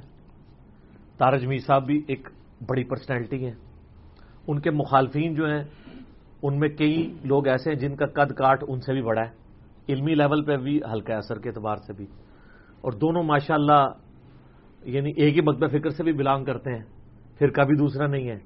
اس کے باوجود آپ دیکھ رہے ہیں کہ صرف پرائم منسٹر عمران خان صاحب کی جنرل سپورٹ کرنے پہ، اسپیسیفک نہیں، پی ٹی آئی کی سپورٹ نہیں، جنرل سپورٹ کے یار اس نے کوئی حکمران تو آیا ہے جس نے ریاست مدینہ کا نام لیا ہے، بناتا ہے نہیں بناتا یہ الگ بات ہے. میں صرف اس وجہ سے میں دعا کرتا ہوں کہ اللہ تعالیٰ اسے ہمت دے، اس کے لیے دعائی کے لیے بات. یار یہ کون سا مسئلہ ہے کہ جس کے اوپر ہنگامہ کھڑا کر دیا جائے؟ لیکن آپ دیکھیں کہ طارق جمیل صاحب کے مکتبہ فکر کے ہی علماء اور ان کی کٹر قسم کی پبلک طارق جمیل صاحب کے بارے میں کس قسم کی فحش گوئی پہ اتر آئی ہے. آپ ذرا کامنٹس پڑھیں. کئی علماء کی ویڈیوز ریکارڈ ہوئی ہیں جس میں انہوں نے نام لیے بغیر پورے اشارے کر کے بتایا کہ وہ کس کے بارے میں بول رہے ہیں. طارق جمیل صاحب کے بارے میں ایک مولوی کی ویڈیو چڑھی ہوئی ہے، وہ کہتا ہے جی یہ زر خرید علماء. ٹھیک ہے، نام نہیں لیا طارق جمیل صاحب کا، لیکن آسٹریلیا کے ٹور، ظاہر ہے وہ ادھر ہی گئے ہیں، آسٹریلیا تو وہی گئے ہیں، ان کو گورنمنٹ ٹور لگاتی ہے، کرتے کرتے وہ پھر اس کو اس ایکسٹریم پہ لے کے اینڈ پہ کہتے ہیں ہمیں تو یہ بھی شک ہے ان کے اندر ایمان بھی ہے کہ نہیں. اسلام سے ہی باہر نکال دیا. حالانکہ کوئی اینٹی اسلام بات نہیں ہے، صرف اپنے نظریے سے تھوڑا سا، اور نظریے بھی دینی نہیں، پولیٹیکل اختلاف. طارق جمیل صاحب کو پتا پچھلے دنوں تقریباً 1-1.5 مہینے کے ٹور پہ کینیڈا آسٹریلیا وہاں گئے ہوئے تھے. تو یہ 17 اکتوبر کو ان کی واپسی ہوئی ہے. آج 20 اکتوبر ہے نا 2019. تو اسی دن ہی میری ان سے بات ہوئی فون پہ. تو میں نے کہا شیخ صاحب آپ کے خلاف جو ہنگامہ کھڑا ہوا ہے آپ نے دیکھا ویڈیوز کے اندر؟ تو کہتے ہیں ہاں میں نے دیکھا ہے. میں نے کہا یہ تو مطلب آپ کو ایمان سے بھی فارغ کیے بیٹھے میں. تو کہنے لگے میرا موقف وہی ہے جو میں نے ویڈیو میں ریکارڈ کروا دیا. پھر انہوں نے کلیریفیکیشن بھی آپ کو پتا ہے، ایک ویڈیو ان کی چڑھی ہے 2-3 جس میں انہوں نے کہا کہ میں کوئی پی ٹی آئی جوائن کرنے کے لیے نہیں آپ کر رہا، میں تو ایک حکمران کی ایک چیز کی اچھی چیز کی تعریف کی ہے. اس کا یہ مطلب نہیں ہے کہ اس کی حکومت میں اگر کوئی برے کام ہو رہے ہیں تو ان کو میں آن کر رہا ہوں. تو اس میں خود طارق جمیل صاحب نے ویڈیو میں کہا کہ مجھے اتنی گالیاں کھانی پڑی ہیں کہ آج سے پہلے کبھی نہیں گالیاں کھانی پڑی. تو سر یہ گالیاں طارق جمیل صاحب کو بریلوی، اہل حدیث اور شیعہ نے دی ہے، خود دیوبندیوں نے دی ہیں جو ان کے مکتبہ فکر کے ہیں. تو میں نے طارق جمیل صاحب سے کہا کہ جی آپ یہ اندازہ لگائیں آپ کہ آپ مجھے تو کہتے ہیں علماء کے بارے میں نرم رہیں ٹھنڈے رہیں، تو آپ سے زیادہ تو نرم اور ٹھنڈا ہی کوئی نہیں تھا. ایک چھوٹے سے اختلاف پہ انہوں نے آپ کو ایمان سے نکال دیا ہے. تو اس کا مطلب ہے اگر اینڈ رزلٹ یہی نکلنا ہے تو میں تو بالکل صحیح چل رہا ہوں. نرم رہ کے اور لحاظ کر کے بات کرنے کا بھی اینڈ رزلٹ یہی ہے کہ علماء کہہ رہے ہیں کہ ہمارے علماء نے فارغ کر دیا ہے. مولا فضل الرحمان صاحب حفظہ اللہ تعالی، میں ان کی بڑی عزت کرتا ہوں، انہوں نے سلیم صافی صاحب کے پروگرام جرگا میں یہ بات کی ہے کہ بھئی طارق جمیل کی کیا حیثیت ہے، 1.5 لاکھ علماء تو میرے انڈر ہیں. یہ بات ان کی ٹیکنیکلی بالکل ٹھیک ہے. طارق جمیل صاحب ایک وائز اور ایک عام ایک سنگل عالم کے سوا کچھ نہیں ہے. علماء نہیں ان کے پیچھے کھڑے ہوئے. علماء تو ظاہر ہے رپورٹنگ ہے، ان کے باس تو مولانا فضل الرحمان صاحب ہے. تو بات تو ان کی بالکل ٹھیک ہے. تو آپ یہ دیکھ لیں، تو مجھے جو لوگ مشورے دیتے ہیں، اور میں نے طارق جمیل صاحب سے بھی یہی عرض کیا فون پہ، میں نے کہا سر دیکھ لیں مجھے کہا جاتا ہے نا نرم، تو آپ زیادہ نرم کوئی نہیں تھا، تو آپ کو انہوں نے چھوڑا. تو میں ان لوگوں کا خیال کرتے ہوئے سچائی کے معاملے میں کمپرومائز کر جاؤں، ضرورت نہیں ہے، کیونکہ انہوں نے اینڈ رزلٹ یہی نکالنا ہے. جو پنجابی کے اندر آٹا گوندے ہلدی کیوں ہے؟ بھائی جب آٹا گوندیں گے تو ہلنا تو پڑے گا. اب کوئی ایسے ایسے کر کے تو آٹا نہیں گوند سکتا. آپ جتنا مرضی آٹا گوندتے ہوئے ایسے ایسے کریں، ذرا سا بھی ایسے آپ کا ہاتھ تھکا نہ ان کا نہ ہل گیا، تو آپ تسلی سے پھر آٹا گوندیں جو ہم گوند رہے ہیں. نہ میں وابی نہ میں بابی، میں ہوں مسلم علمی کتابی. لگائیں نعرہ، کسی سے نہ ڈریں. تو یہ ہمارے علماء کا ایٹیچیوڈ آپ دیکھ لیں، اور ان کی پبلک نیچے وہ کامنٹس میں نے خود پڑھے. میں بڑے شوق سے مولانا کو سنتا تھا، تارج میر صاحب کو، لیکن یہ جو کچھ انہوں نے کیا ہے اس یہودی ایجنٹ کے بارے میں، استغفر اللہ، اور پتہ نہیں کیا کہ الفاظ. وہ تارج میر صاحب کو بلکہ ایک آف دا وے جا کے اپنے بارے میں بتانا پڑا ہے کہ میں بھی جوانی میں سنگر تھا، میں نے بھی بعد میں توبہ کیا. تو اب مجھے آپ پرانی باتوں کے اوپر کریں گے، ٹانٹ کریں گے، تانا دیں گے جن چیزوں سے میں توبہ کر چکا ہوں. اگر پرائم منسٹر کی کوئی پرانی لائف کے اندر، کوئی ان کی پرسنل لائف کے اندر اس طرح کے عیب موجود تھے، میں تو کہتا ہوں ایون اب بھی موجود ہیں. ہم ان عیوب کے افیکٹری ہم ڈائریکٹری نہیں ہیں، وہ چھپے ہوئے ہیں تو چھپے رہنے دیں، نہ ان کو اچھالیں. ہم افیکٹری ان چیزوں کے ہیں جن چیزوں پہ بات ہونی چاہیے. اور وہ ظاہر ہے کہ ان 1.5 سالوں کے اندر جو پاکستان نے مہنگائی دیکھی آج سے پہلے نہیں دیکھی، یہ بات ٹھیک ہے. پرائم منسٹر کو تو رات کو نیند نہیں پڑنی چاہیے جو ملک کا بیڑا غرق ہو چکا ہوا ہے. ان باتوں کے اوپر بات کریں نا. آپ کریکٹر کو کیوں اچھالتے ہیں؟ جو جینوئن پوائنٹ ہے ان کے اوپر بات کریں. آپ اس طریقے سے کریکٹر کو اچھالیں گے پھر ظاہر ہے پھر دوسروں کو بھی موقع ملے گا. تو وہ کٹر لوگ نیچے لکھ رہے ہیں کہ جی ہم بڑے شوق سے سنتے تھے، بس اب ہم نے کراس لگا دیا، اب اس کو نہیں سننا. اور پھر رہی صحیح کثر علماء نے نکال دیا، انہوں نے بھی کلپ بنا دی ہیں کہ جی مولانا فضل الرحمان صاحب پریشان نہ ہوں، یہ جو زر خرید اور دنیا دار علماء ہیں جو حکومتی پیسوں پہ اس طرح کے فتوے دیتے ہیں. اور انہوں نے کہا یہ 3-4 بندے ہیں، ایک کا نہیں کہا. وہ 3-4 اگر آپ گنتی پوری کریں نا تو اس میں پہلے 2 میں مولانا تارج میر صاحب آ جائیں گے، کیونکہ اور تو کوئی آئی نہیں ہے. اب باقی کچھ میدان عمل میں آنا شروع، یعنی جو بقول ان کے میں بات کر رہا ہوں. تو یہ لوگ بالکل لحاظ نہیں کرتے ہیں. ذرا سا آپ ان سے اختلاف رائے کریں تو یہ بالکل میدان عمل میں اتر آتے ہیں اور آپ کو چھوڑیں گے نہیں. میں اس لیے یعنی اس حوالے سے کہتا ہوں کہ لوگ میرے بارے میں کہتے ہیں نا، تو گالیاں تو مولانا تارج میر صاحب کو بھی کھانی پڑ رہی ہیں. ان کا مجھے اتنا کچھ سننا پڑا کہ آج سے پہلے میں نے کبھی نہیں سنا صرف. پھر اس میں انہوں نے ایک بڑی کریٹیکل بات کی تھی. وہ روایت تو ویسے ضعیف ہے لیکن اس کو سپورٹیو صحیح حدیث بھی ہے. انہوں نے روایت یہ بیان کی تھی کہ جو شخص کسی کو ایسے گناہ پر آر دلائے جس گناہ سے وہ توبہ کر چکا ہے، تو اللہ تعالیٰ مرنے سے پہلے اس تانا دینے والے کو، اس آر دلانے والے شخص کو بھی اس گناہ میں مبتلا کر دے گا سزا کے طور پہ.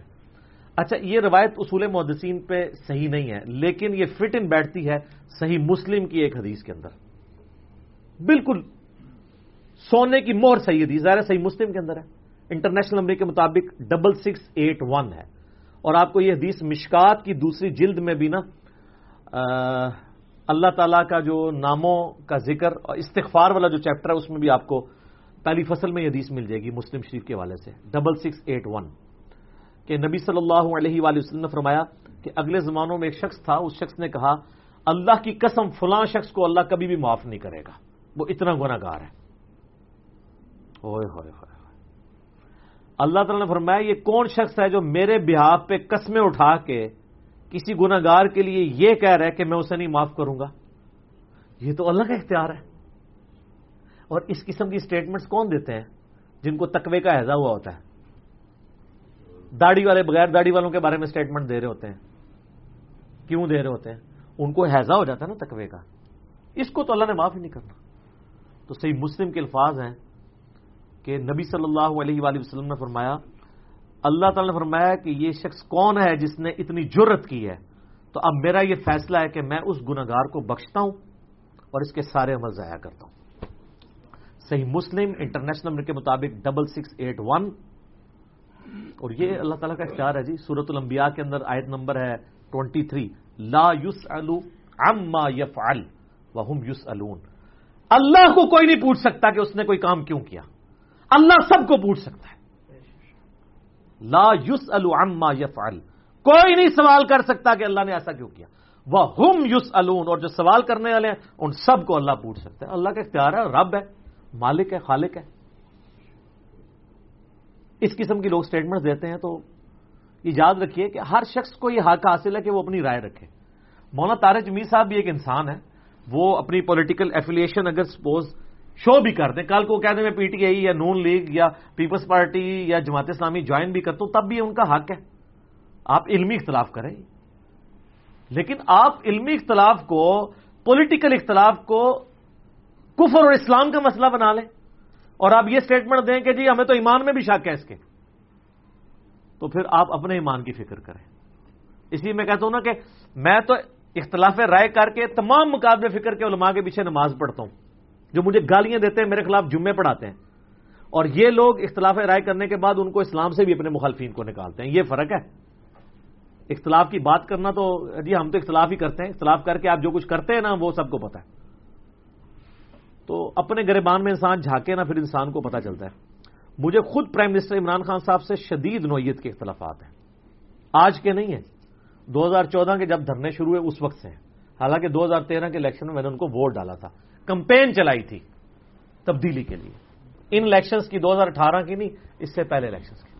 لیکن 2014 میں جب وہ کنٹینر کے اوپر چڑھے اور انہوں نے ایک غیر جمہوری طریقے سے حکومت گرانے کی کوشش کی اور اس میں پوری نیشن کو خفیہ ہاتھ بھی نظر آ رہے تھے, تو پھر میرا دل بہت دکھا کہ ایک ڈیموکریٹک جماعت اگر غیر جمہوری رویہ اختیار کرے گی تو سر پھر تو نان اسٹیٹ ایکٹرز کا تو پہلا حق ہے کہ وہ آ کے حکومت پہ قبضہ کریں.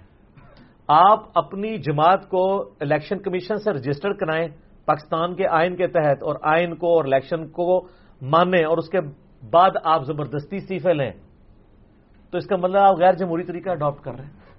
آپ جائیں عدالتوں میں, آپ کو پتا ہے وہ عدالتوں میں بھی گئے, الٹیمیٹلی کئی چیزیں وہ ثابت ہوئی ہیں کہ آرگنائزڈ دھاندلی نہیں ہوئی تھی 2013 میں, یہ عدالت کا ڈکلیئرڈ فیصلہ ہے. الٹیمیٹلی وہ چیز ثابت بھی ہوگی. باقی لوکل لیول کے اوپر تو آپ کو پتہ ہوتی ہے, اور 2018 تو ماشاءاللہ آپ کو پتہ ہے کہ کیا کچھ ہوا ہے, کس بڑے لیول پہ ہوا ہے, وہ ہم بھگت بھی رہے ہیں. لیکن یہ کوئی طریقہ نہیں. تو میں اس وقت ان سے شدید اختلاف اس اعتبار سے رکھتا تھا, اور یہ میری مجبوری ہے ٹروتھ لور ہونا. میں سب کو کہتا ہوں ٹروتھ لور بنیں, سچائی سے محبت کریں, اور مجھے سچائی سے اتنی محبت ہے, کتنے سیکولر اینکرز ہیں جن سے مجھے شدید اختلاف ہے, لیکن ان کے سچ بولنے کی وجہ سے میں ان سے بڑی محبت کرتا ہوں. ٹروتھ لور ہونا چاہیے. قرآن نے ہمیں حکم دیا ہے نا, سورہ آل عمران کے اندر آتا ہے نا آیت نمبر 18 میں, اولو العلم قائما بالقسط. اللہ تعالیٰ اپنے ساتھ ذکر کرتا ہے کہ توحید پر میں بھی گواہی دیتا ہوں, اور توحید کے اوپر ایک اللہ کے ہونے کے اوپر اولو العلم قائما بالقسط جو لوگ ہیں, جو اہل علم انصاف پر قائم ہیں, سچے لوگ ہیں, وہ بھی گواہی دیتے ہیں کہ اللہ ایک ہی ہے. اللہ تعالیٰ نے توحید کے اوپر اپنے ساتھ اولو العلم قائما بالقسط کا ذکر کیا. پھر قرآن میں درجنوں جگہ ہے کہ تمہیں اپنی ذات کے خلاف, اپنے ماں باپ کے خلاف, بیوی بچوں کے خلاف بھی گواہی دینی پڑے, تم سچائی کے ساتھ کھڑے ہو. پھر یہ نہ دیکھو کہ آسما جہانگیر جو ہے وہ سیکولر ہے اور میں اس کی تعریف نہ کروں. سر سلوٹ ہے.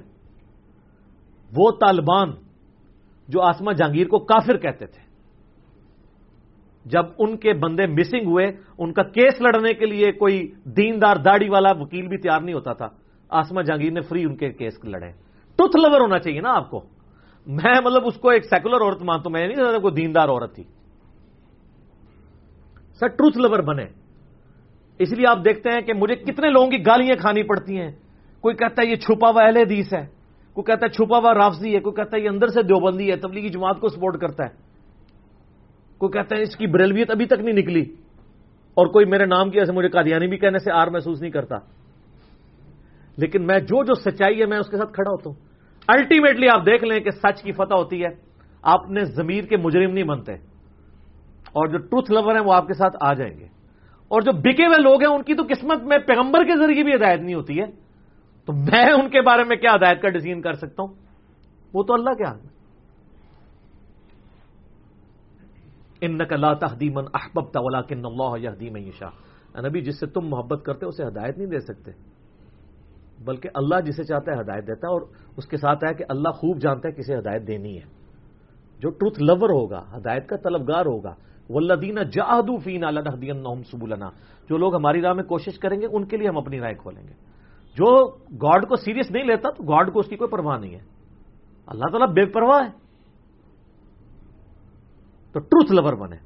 جہاں تک فضل الرحمان صاحب کا تعلق ہے نا، میرے قریبی دوست جانتے ہیں میرا نہ ان کے عقائد کے ساتھ کوئی اتفاق ہے، ٹھیک ہے جی، نہ ان کی کئی پولیٹیکل اپروچز کے ساتھ کوئی اتفاق ہے. اس کے باوجود میں آج سے نہیں کئی سالوں سے مولانا فضل الرحمان صاحب کو، ایون عبدالستار عیدی صاحب والا جو کلپ میرا ریکارڈ ہوا تھا، اس سے اگلے ہفتے بھی ایک کلپ ریکارڈ ہوا تھا. مدرسوں کی کلیریفیکیشن میں نے دی تھی کہ میں نے سارے مدرسوں کو یہ نہیں معاذ اللہ کہہ دیا، لیکن چونکہ ایک کثرت میں یہ ہو رہا ہے اس لیے ذکر، تو اس میں میں نے اس وقت بھی یہ بات کی تھی، آج کی نہیں کئی سال پہلے کی، کہ میں مولانا فضل الرحمان صاحب کو پاکستان کے لیے ایسٹ سمجھتا ہوں. آپ کو اس چیز کا اندازہ نہیں ہے، اس کو غصے میں نہیں لینا. ہماری تو ینگ جنریشن کو پتہ ہی کوئی نہیں ہے، میری تو اب 42 ایئرز عمر ہو چکی ہے نا، تو میں نے تو سارے نشیب و فراز دیکھے ہیں. میں بھی بڑا جذباتی رہا ہوں اپنی جوانی میں، لیکن وقت کے ساتھ انسان کو چیزیں سمجھ آتی ہیں.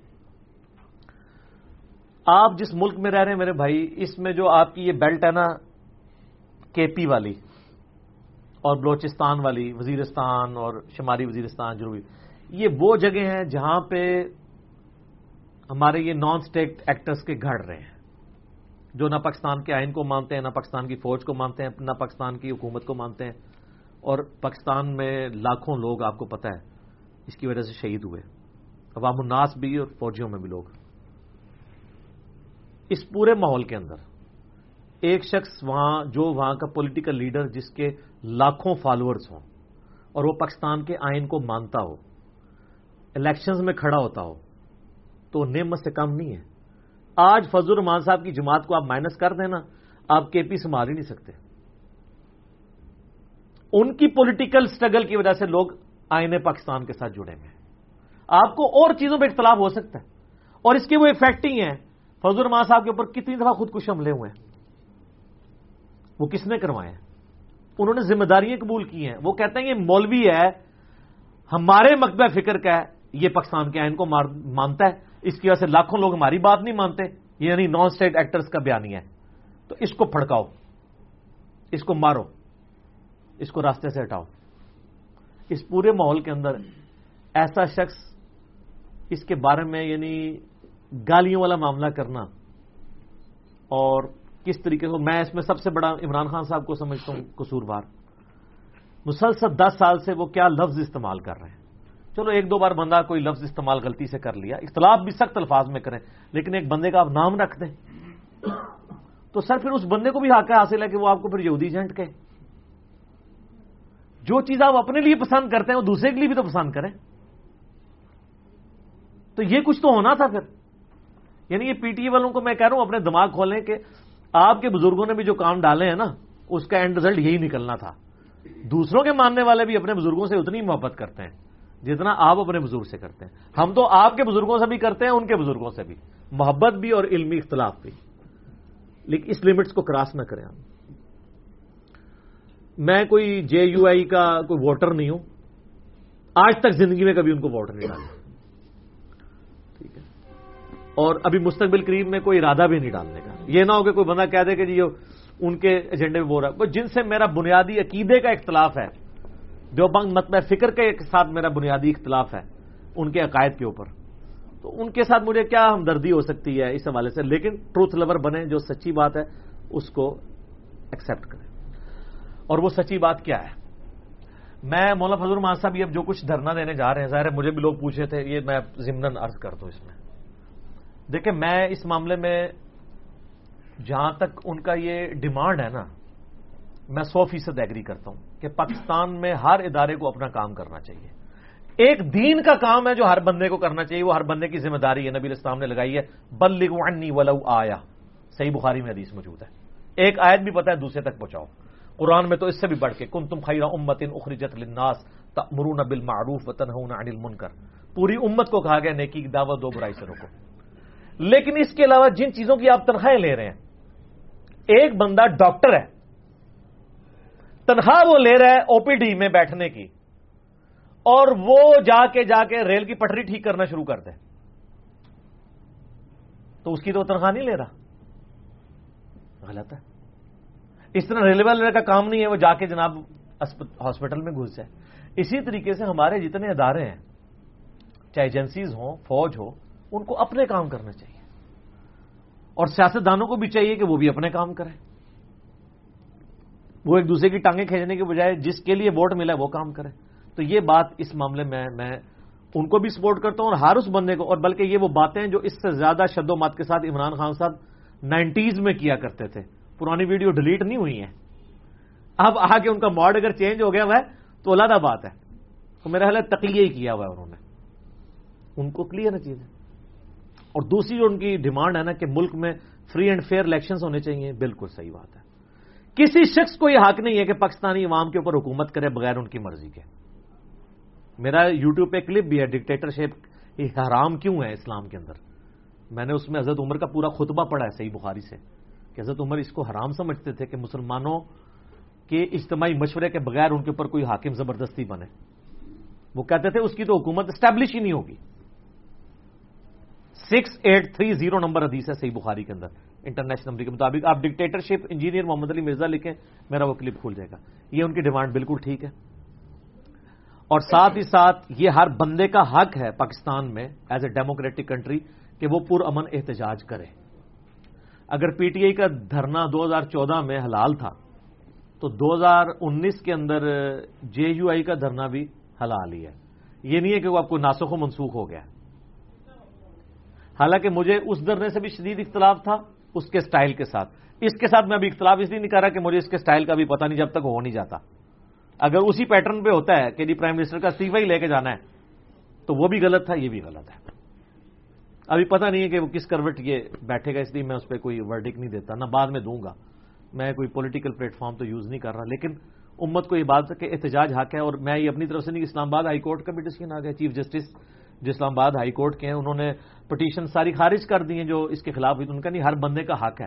اور اس میں انہوں نے کہا پی ٹی آئی کو بھی تو اسلام آباد ہائی کورٹ نے اجازت دی تھی، تو جے یو آئی کو ہم کیسے روک لیں. لیکن یہ بات صحیح ہے کہ کنٹرول انوائرمنٹ میں ہونی چاہیے، سڑکیں بلاک نہ ہو، لوگ اسکول کالج جانے سے، اپنی نوکریوں پہ جانے سے، ہاسپٹلز میں جانے سے روکے نہ. لیکن میں پھر یہ بات کروں گا، یہ بات کہنے کا حق صرف انہی لوگوں کو ہے جنہوں نے 2014 میں بھی ان چیزوں کی مخالفت کی تھی.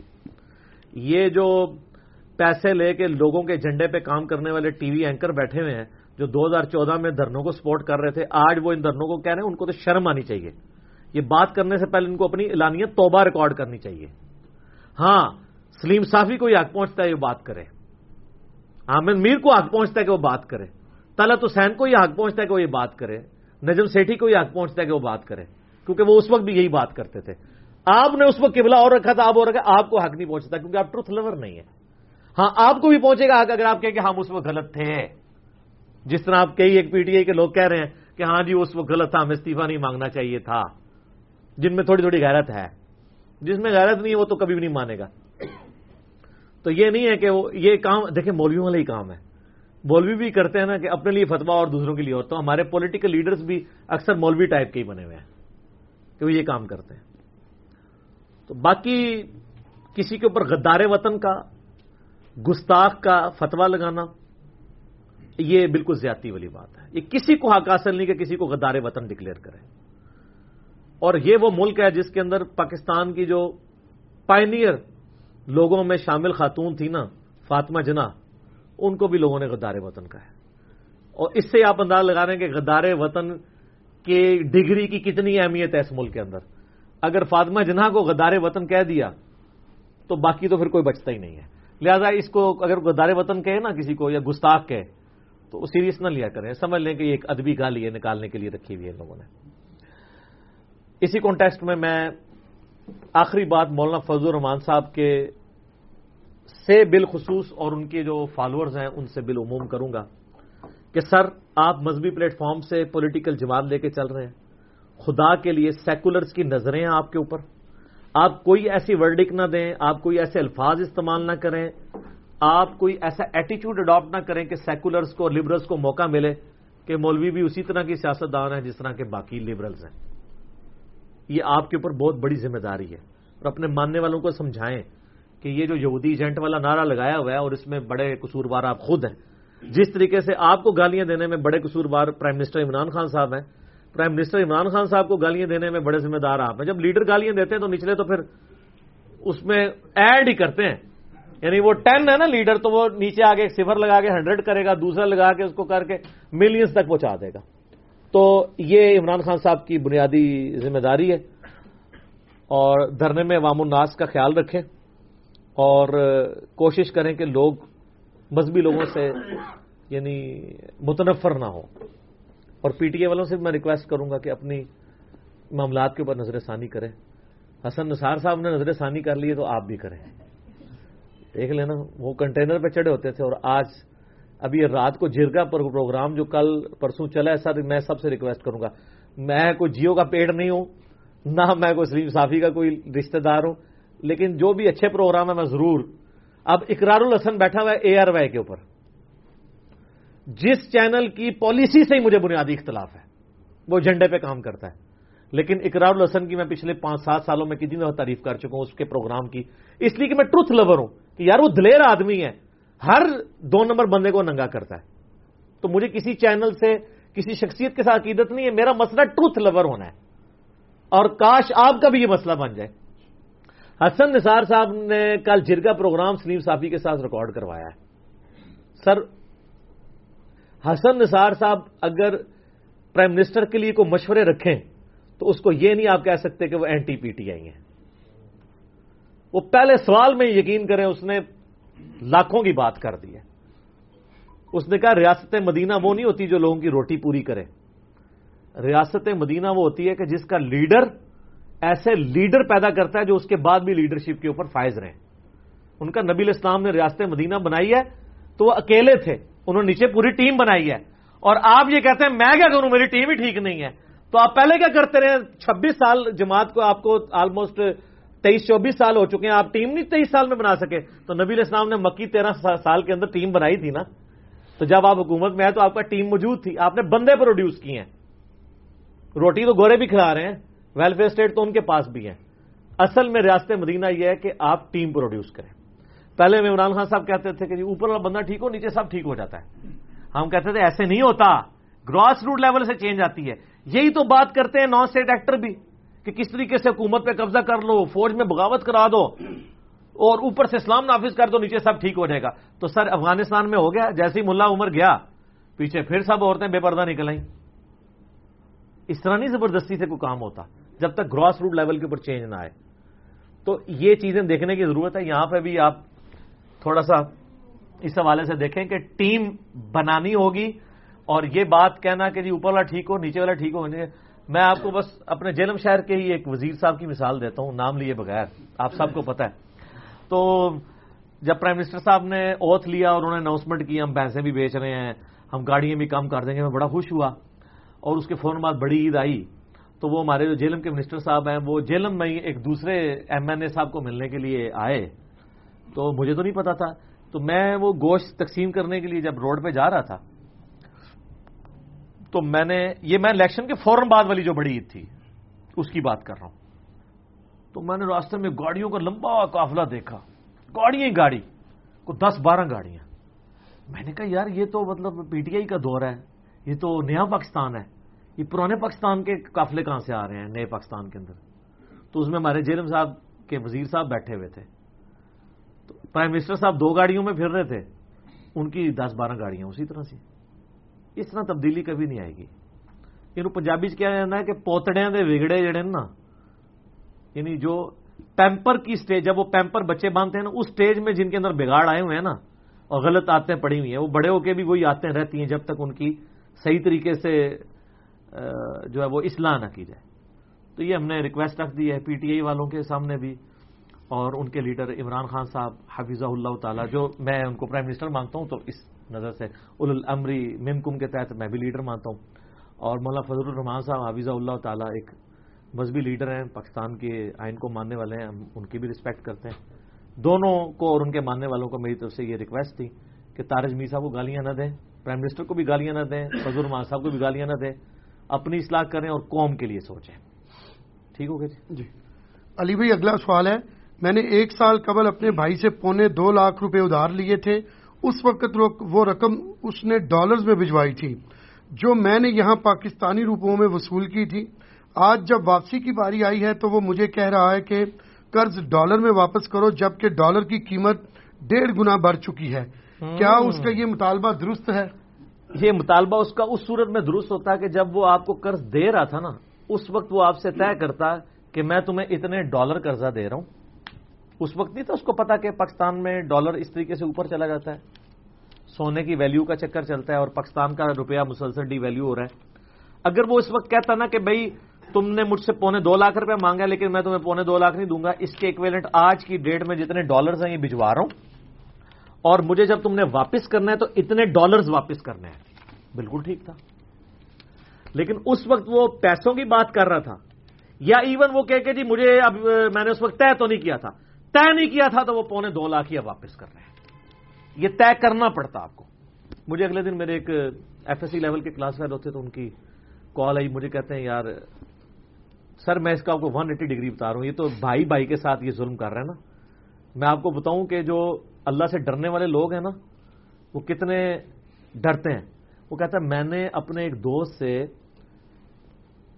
10 تولے سونا ادھار لیا تھا، ٹھیک ہے، اور اس نے مجھے 10 تولے کے بارے میں کہا تھا کہ 10 تولے کی جا کے قیمت مارکیٹ سے لگواؤ جو ہے اتنے پیسے میں تمہیں دے دیتا ہوں، اور جب تم مجھے قرض واپس کرو گے نا تو مجھے تم نے 10 تولے سونا ہی واپس کرنا ہے.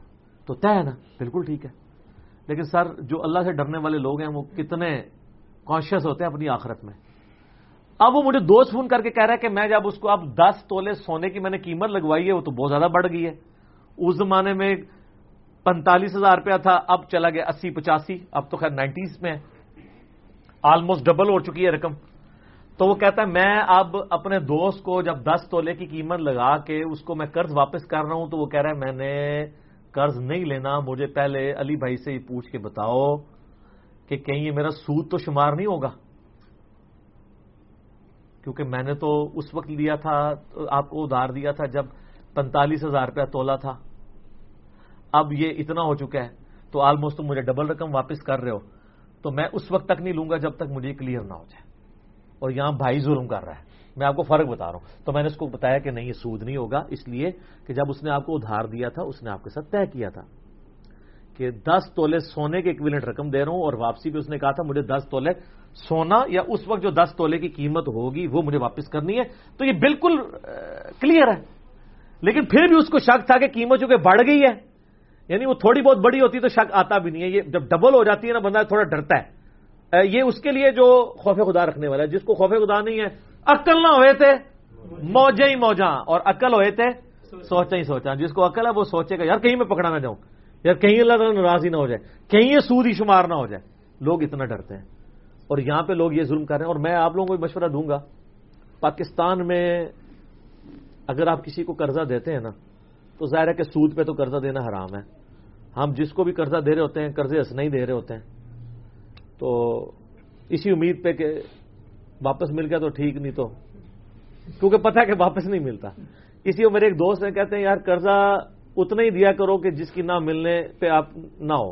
یعنی ایک بندہ کہہ رہا ہے 50,000 تو اس کو کہ یار میرا 50,000 تو نہیں ہے، یہ 5,000 لے جاؤ، ہوا تو دے دینا، نہ ہوا تو رہنے دینا. دوستی بھی قائم رہے گی، 45,000 بچ جائیں گے نا 5,000 دے کے. اور انکار بھی بعض کا نہیں ہوتا کسی ایسی جگہ پہ. تو وہ کہتا ہے بس اتنا ہی دیں کہ آپ کو جس پہ آپ سمجھیں کہ بس ٹھیک ہے ڈوب گئے. اچھا اس طرح کے جو ڈوبے ہوئے رقم ہے نا اس کے بارے میں لوگ سوال پوچھ رہے ہوتے ہیں کہ جی اچھا وہ اگر ڈوب جائے، اب وہ رقم میں نے دی تھی تو اس پہ زکوٰۃ وہ دے گا یا میں دوں گا؟ سر آپ ہی دیں گے کیونکہ مالک آپ ہیں، وہ تو مقروض ہے، وہ زکوٰۃ نہیں دے گا. لیکن آپ کب دیں گے؟ جب وہ واپس کرے گا. وہ 10 سال بعد واپس کرے گا تو آپ 10 سال بعد اس کی زکوٰۃ دے دیں.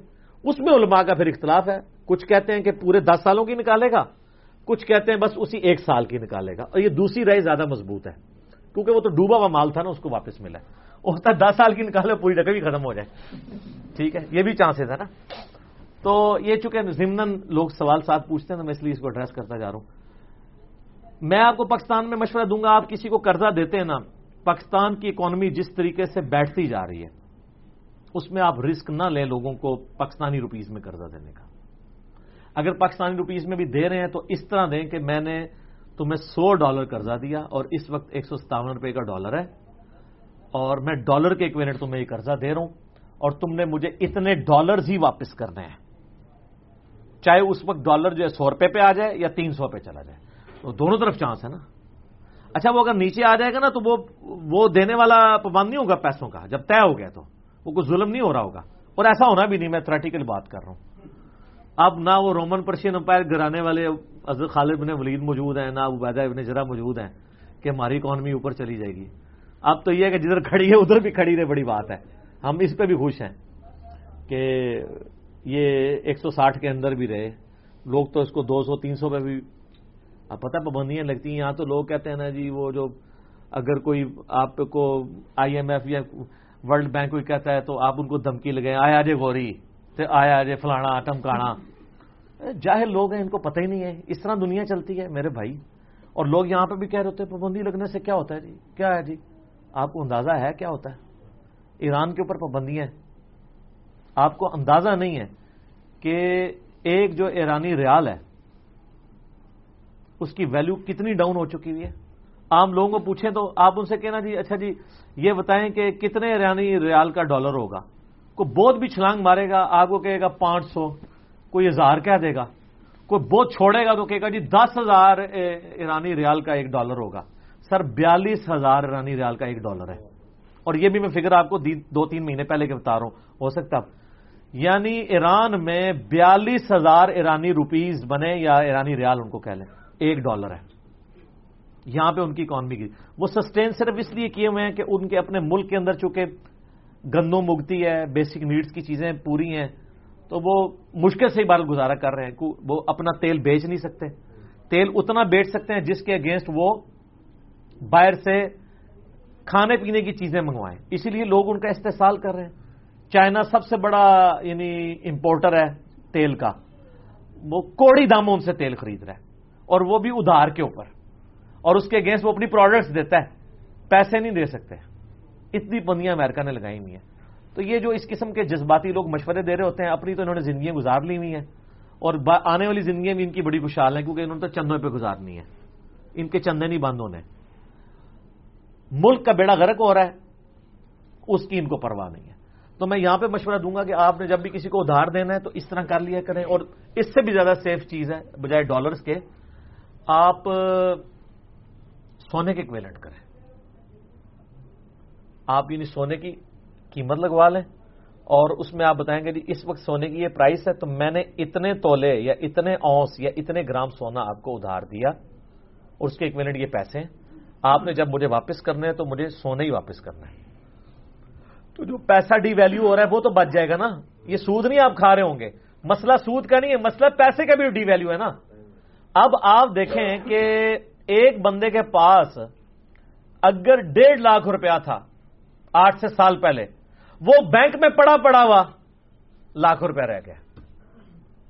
پاکستانی فگرز میں وہ 1.5 لاکھ ہی ہے، لیکن اس کی جو ورتھ ہے وہ لاکھ رہ گئی ہے. کیوں؟ اس نے اس وقت 1.5 لاکھ رکھوایا تھا جب روٹی کی قیمت 7 روپے تھی، اب ہو چکی ہے 10 روپے. نان 15 روپے پہ چلا گیا تلی والا. تو اب ہر چیز، اس وقت اینٹ کی قیمت اگر تھی 7 روپے، اب وہ 10-12 روپے پہ چلی گئی. اور جہاں پہ 12-14 روپے یعنی اسلام آباد میں جو اچھی والی اینٹ چوکور ملتی ہے وہ 20 تک چلی گئی. سیمنٹ کی بوری کتنی ہے؟ 550 تھے. شکر ہے واپس آ گئی ہے. ہاں لیکن پھر بھی مطلب سیمنٹ کے اوپر جو کہ ٹیکسز لگتے ہیں اس لیے بہت ابرپٹ اس کا اتار چڑھاؤ ہوتا ہے. دوائیوں کی قیمت کہاں پہ جا چکی ہے، کپڑے کی قیمت، اسکول کی فیسز. اسکول والے تو ایسے شتر بے مہار ہیں، ان کو تو کوئی پوچھ بھی نہیں سکتا کس کس قسم کے ظلم کرتے ہیں. ٹھیک ہوگا جی. علی بھائی اگلا سوال ہے، میں اہل حدیث مکتبہ فکر کا پیغام ٹی وی چینل بہت شوق سے دیکھتا ہوں کیونکہ باقی فرقوں کی نسبت اہل حدیث علماء ضعیف اور من گھڑت احادیث سے اجتناب کرتے ہیں. لیکن پچھلے دنوں اسی پیغام ٹی وی پر جامع ترمذی کی حدیث کا ٹکر چل رہا تھا کہ نبی صلی اللہ علیہ وسلم نے فرمایا عرب کے لوگوں سے بغض نہ رکھو بلکہ محبت کرو کیونکہ میں بھی عربی ہوں. جب میں نے اسلام 360 میں اس کا ریفرنس ڈالا تو حدیث کا نمبر تو درست نکلا لیکن حدیث ضعیف نکلی. علی بھائی سے گزارش ہے کہ عوام الناس کو آگاہ کریں کہ احادیث کی صحت کے معاملہ میں علماء کرام پر اعتماد کرنے کی بجائے اوریجنل بکس پر توجہ کریں. شکریہ. ہم تو بڑے عرصے سے سیکھ رہے ہیں کہ نہ علماء کرام کے اوپر اعتبار کریں نہ علماء کرائم کے اوپر اعتبار کریں. کتابوں کو لے کے چلیں، کیونکہ کتابوں کا دین اور ہے اور بابوں کا دین اور فرقوں کا دین اور ہے. ہم بار بار یہ نعرہ لگا رہے ہیں کہ نہ میں وابی نہ میں بابی، میں ہوں مسلم علمی کتابی. تو پہلے تو میں یہ بات کروں کہ یہ پیغام ٹی وی اہل حدیث مکتب فکر کا بہت اچھا کام کر رہا ہے، لیکن ظاہر ہے کہ اہل حدیث کی آپ کو پتہ ہے یہاں پہ ایسا اتنی ورتھ کوئی نہیں ہے. ان کے سبسکرائبرز یوٹیوب پہ آلموسٹ 17-18 ہزار ہیں، حالانکہ پورا ایک بڑا مکتب فکر ہے. قرآن و سنت کی تعلیمات کے اعتبار سے باقی چینل سے بہت بہتر ہے. کمزوریاں ہیں، سب سے بڑی کمزوری تو یہ ہے کہ 12 ربیع الاول کے دن وہ ٹی وی ایسے چل رہا ہوتا ہے جیسے ربیع الاول ہے ہی نہیں ہے دنیا میں، تو ظلم ہے نا. اور 10 محرم کے دن وہ وہی مسائل لے کے چل رہے ہوتے ہیں جیسے 10 محرم ہے ہی نہیں دنیا میں. ایسا تو نہیں ہونا چاہیے. آپ کو اچھا لگے یا نہ لگے، جو پریکٹیکل دنیا کے مسائل ہیں وہ آپ نے ڈسکس کرنے ہیں. مجھے کبھی یہ اچھا نہیں لگتا کہ میں گستاخانہ باتیں ڈسکس کروں، لیکن میں کیوں کرتا ہوں؟ اس لیے کہ انڈیا پاکستان میں آلموسٹ 30 کروڑ سے زیادہ ایسے لوگ ہیں جو قرآن و حدیث کو صرف اس لیے نہیں مانتے کہ وہ یہ کہتے ہیں قرآن و حدیث کی بات وہ لوگ کرتے ہیں جن کے بزرگوں نے گستاخیاں اپنی کتابوں میں کی ہوئی ہیں، اور اس کے ثبوت میں اسام الرمین اعلی حضرت کی کتاب لے کے آتے ہیں. تو جب تک میں گستاخیوں کو ایڈریس نہیں کرتا تو میں کیسے بریلوی مکتب فکر تک بات پہنچا سکتا ہوں؟ انڈیا پاکستان بنگلہ دیش میں کروڑوں لوگ ہیں جو یہ کہتے ہیں ہم نے آپ کی بات اس لیے نہیں سننی کہ آپ اس فرقے سے بلانگ کرتے ہیں جو یزید کو رضی اللہ عنہ کہتا ہے، تو ہم آپ کی بات کیسے سنیں؟ تو اب یزید واقعی مسئلہ تو نہیں ہونا چاہیے، لیکن پریکٹیکلی تو مسئلہ ہے نا. خواہش میں تو کچھ بھی نہیں ہونا، میں تو کہتا ہوں کہ کچھ بھی نہیں ہونا چاہیے تھا. مجھ سے اگر آپ خواہش پوچھیں تو میں کہتا ہوں میں تو نبی علیہ السلام سے بھی ریکویسٹ کرتا، جو بخاری مسلم میں حدیث ہے کہ نبی علیہ السلام نے فرمایا کہ کوئی بندہ بھی پیغمبر بنا کے اللہ تعالیٰ مبعوث کرتا ہے نا دنیا میں، تو اس کو موت کے وقت اختیار دیا جاتا ہے کہ چاہے تو وہ اپنی پوری امت کے ٹائم میں زندہ رہے جب تک کوئی نیا نبی نہیں آ جاتا، یعنی کہ، اور چاہے تو موت کو اختیار کرے. تو حضرت عائشہ کہتی ہیں جب حضور کی بیماری کے دن آئے نا، وفات کے دن قریب تھے، تو میں حضور کو دیکھ رہی تھی، اب بار بار آسمان کی طرف نگاہ کر کے کہتے تھے اللہم رفیق الاعلی. تو مجھے یاد آیا وہ حضور نے مجھے کہا تھا تمام نبیوں پہ یہ اختیار دیا جاتا ہے، مجھے لگتا ہے کہ حضور کو بھی اختیار دیا جا رہا ہے اور آپ بار بار کہہ رہے ہیں میں نے اللہ کے پاس جانا ہے. ورنہ میں آپ کو وثوق سے کہتا ہوں اگر حضور قبول کرتے ہیں تو چونکہ آپ کی نبوت قیامت تک ہے، آج بھی حضور زندہ ہوتے ہیں، سارے مسائل ہی حل ہو جاتے ہیں. ٹھیک ہے، نہ کوئی اختلاف، نہ کوئی فرقہ، نہ کوئی سنی، نہ کوئی شیعہ، نہ کوئی وہابی، نہ کوئی بابی، نہ کوئی حنفی، نہ کوئی شافعی. لیکن اللہ نے جنت آپ کو سستے داموں نہیں دینی ہے، ایفرٹ تو پٹ کرنی پڑے گی. تو یہ اس لیے اس طرح کی جو چیزیں ٹی وی چینلز پہ چلتی ہیں تو اپنی آنکھیں کھول کے رکھیں. آپ حقیقت بات ہے کہ یہ کام بریلوی دیوبندی یا شیعہ کریں نا تو ہمیں اتنا دکھ نہ ہو، کیونکہ ان کا سٹانس نہیں ہے. اہل حدیث کا تو سٹانس یہی ہے کہ ہم صحیح حدیث پیش کریں گے. صرف ایران، سعودیہ، ٹسل کے اندر یہ پیچھے اس کے میں آپ کو بتا رہا ہوں حکمت کیا ہے، اس کے پیچھے راز کیا ہے. اندر گل وچ کوئی اور ہے. گل وچ یہ ہے کہ وہ عرب کے لوگوں کے ساتھ ان کی کوئی نہ اس کی فضائل بیان کرنا مقصد ہے سعودی عرب کی فضیلت بیان کرنا. حالانکہ مجھ سے اگر آپ پوچھیں تو میں تو سعودی عرب کے نام کے بھی خلاف ہوں. اس کا نام وہی ہونا چاہیے جو خادم ارمین نے اپنا نام رکھا ہوا ہے. خادم ارمین شریفین، خادم سعودی عرب تو نہیں رکھا ہوا. تو اس کو ہم حجاز اور حرمین شریفین ہی کہیں. کیوں ہم ایک خاندانی سسٹم کے ساتھ اس کو سپورٹ کر رہے ہیں؟ حرم ہی کہنا چاہیے، ایک خاندان کے ساتھ سپورٹ نہ کریں. تو بیسیکلی وہ چونکہ آپ کو پتا ہے کہ وہ پوری ایک مہم چلی ہوئی ہے، ایک پورا محاذ کھڑا ہوا ہے، اس کی وجہ سے وہ نا عرب کے نا فضائل چاہے جعلی بھی بیان کرنے پڑے وہ کریں گے، چاہے ان کو یزید کو جنتی لشکر میں فٹ کرنا پڑے وہ کریں گے تاکہ عرب کی ملوکیت کا دفاع کریں. پیچھے انٹینشن کچھ اور ہوتی ہے.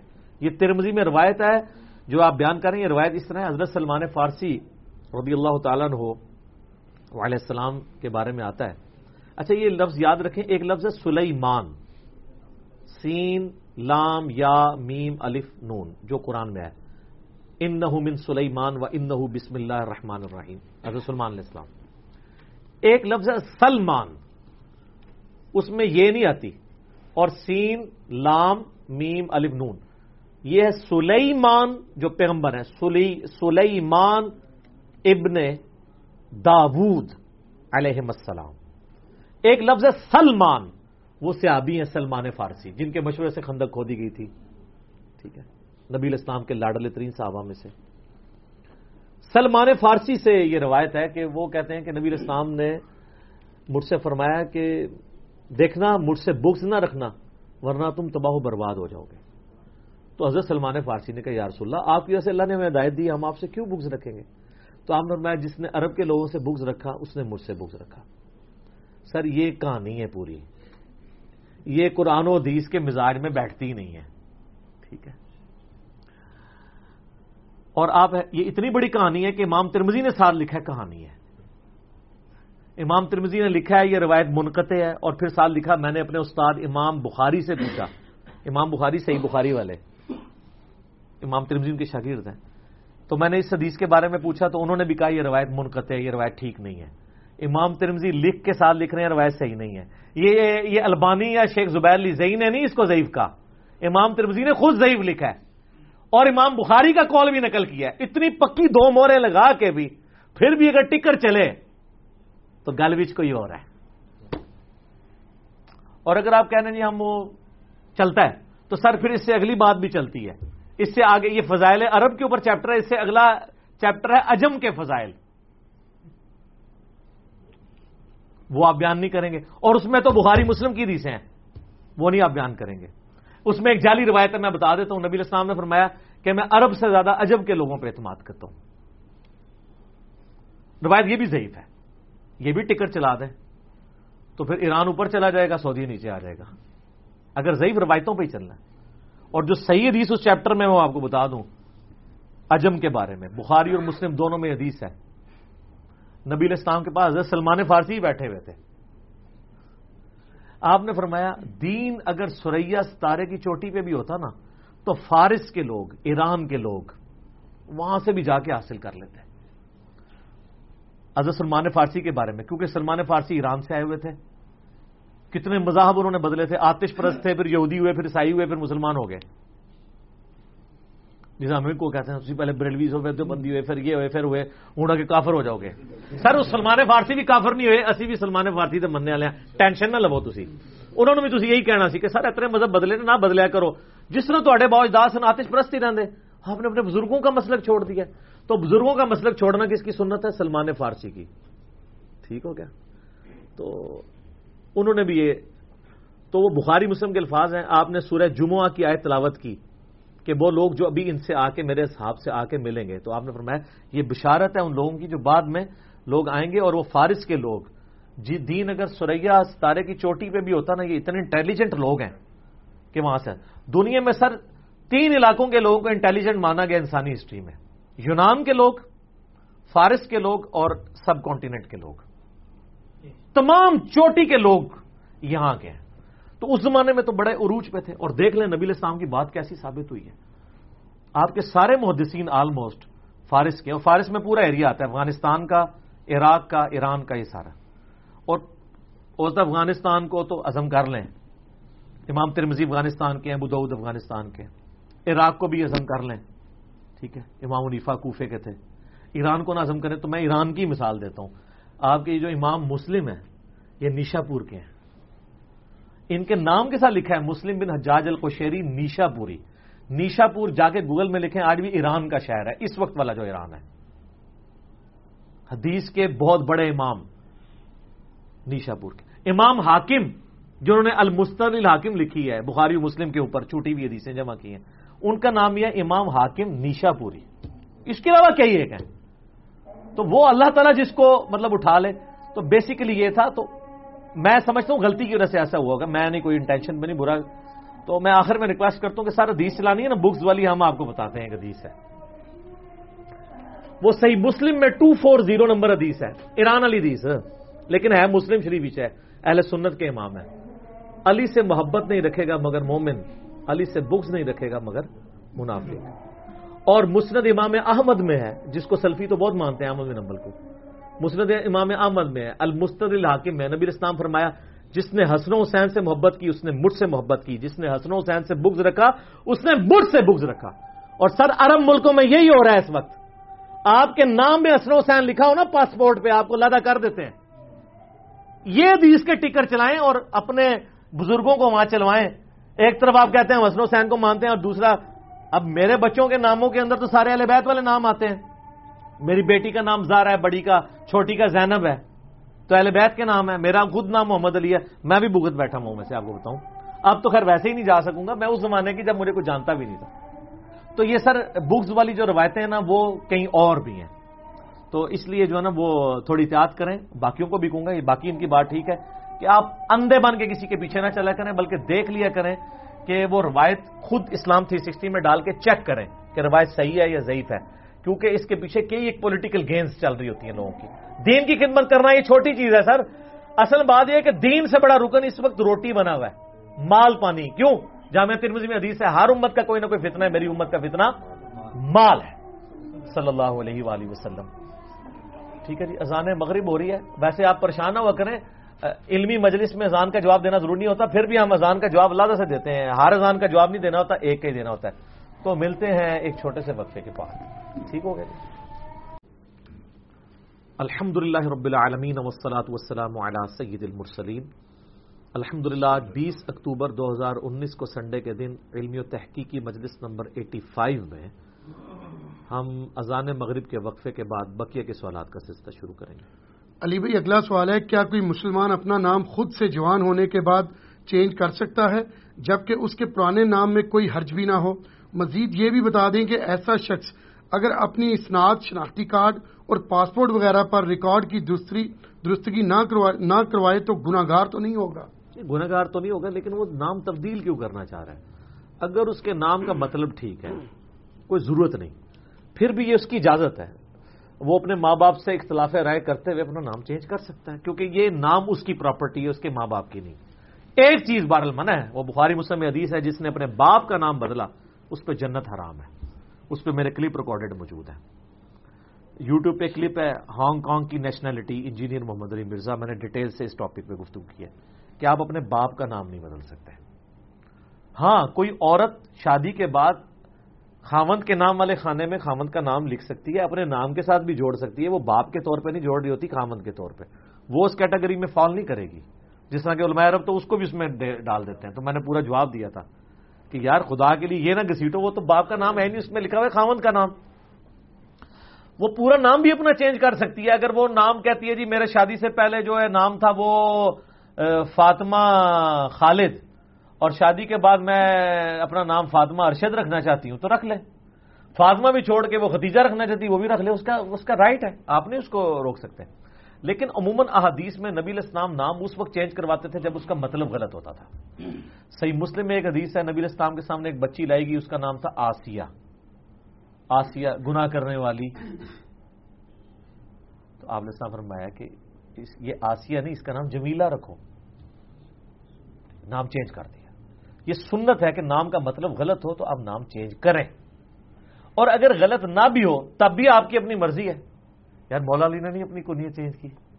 ابو الحسن تھی، بخاری مسلم میں آتا ہے. نبی علیہ السلام نے ابو تراب کہا، وہ پھر بڑی رکت انگیز حدیث ہے، میں اپنے جذبات پہ قابو نہیں رکھ سکوں گا. تو بخاری مسلم میں آتا ہے حضرت علی نے اپنی کنیت ابو تراب رکھ لی. حضرت ابو ہریرہ کا نام عبد الرحمن ہے. بلیاں رکھتے تھے ابو ہریرہ، نبی علیہ السلام نے پیار سے پکارا، انہوں نے اپنا نام ہی ابو ہریرہ رکھ لیا. ٹھیک ہوگا. تو لوگ اس طریقے سے نام بعد میں بھی اپنا چینج آپ کر سکتے ہیں، کوئی حرج نہیں ہے. اور اگر نام کا مطلب غلط بنتا ہو تو پھر تو آپ کا بدرجہ اولا رائٹ ہے کہ آپ اپنا نام چینج کریں. البتہ مسلم شریف میں ایک حدیث ہے کہ نبی علیہ السلام نے فرمایا کہ اللہ تعالیٰ کو دو نام بڑے پسند ہیں، عبداللہ اور عبد الرحمن.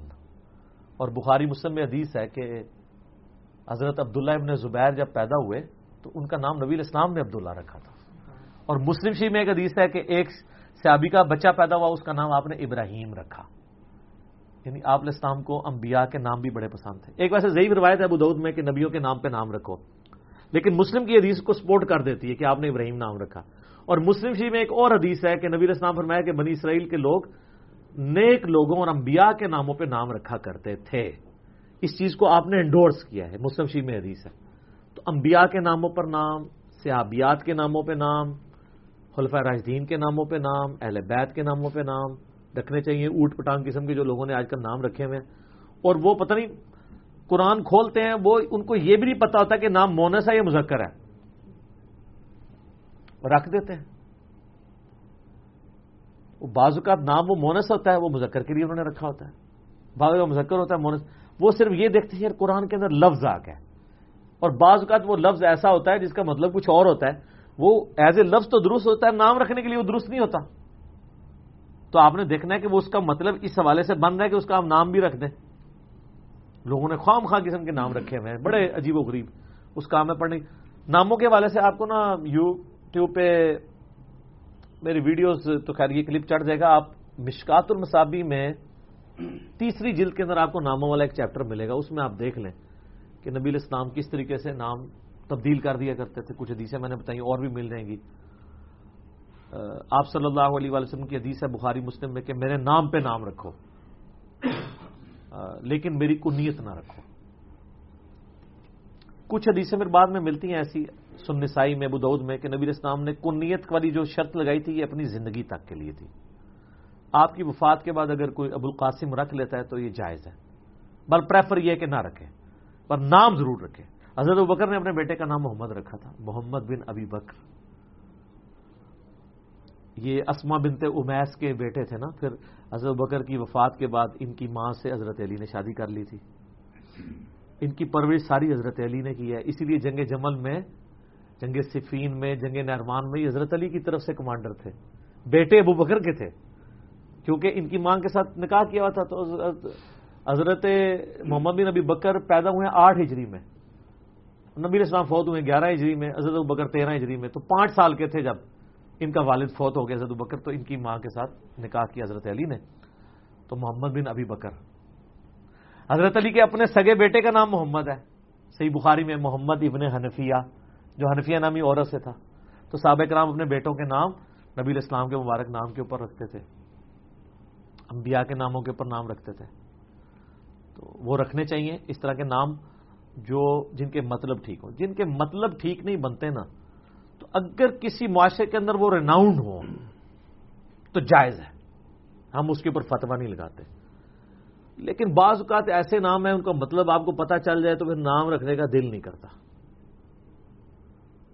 اگرچہ وہ جائز ہوتا ہے اس کلچر میں. عرض کر دیں، چلے اشارتاً عرض کرتے ہیں، یہ جو معاویہ نام ہے نا، اس کا مطلب انتہائی خطرناک ہے.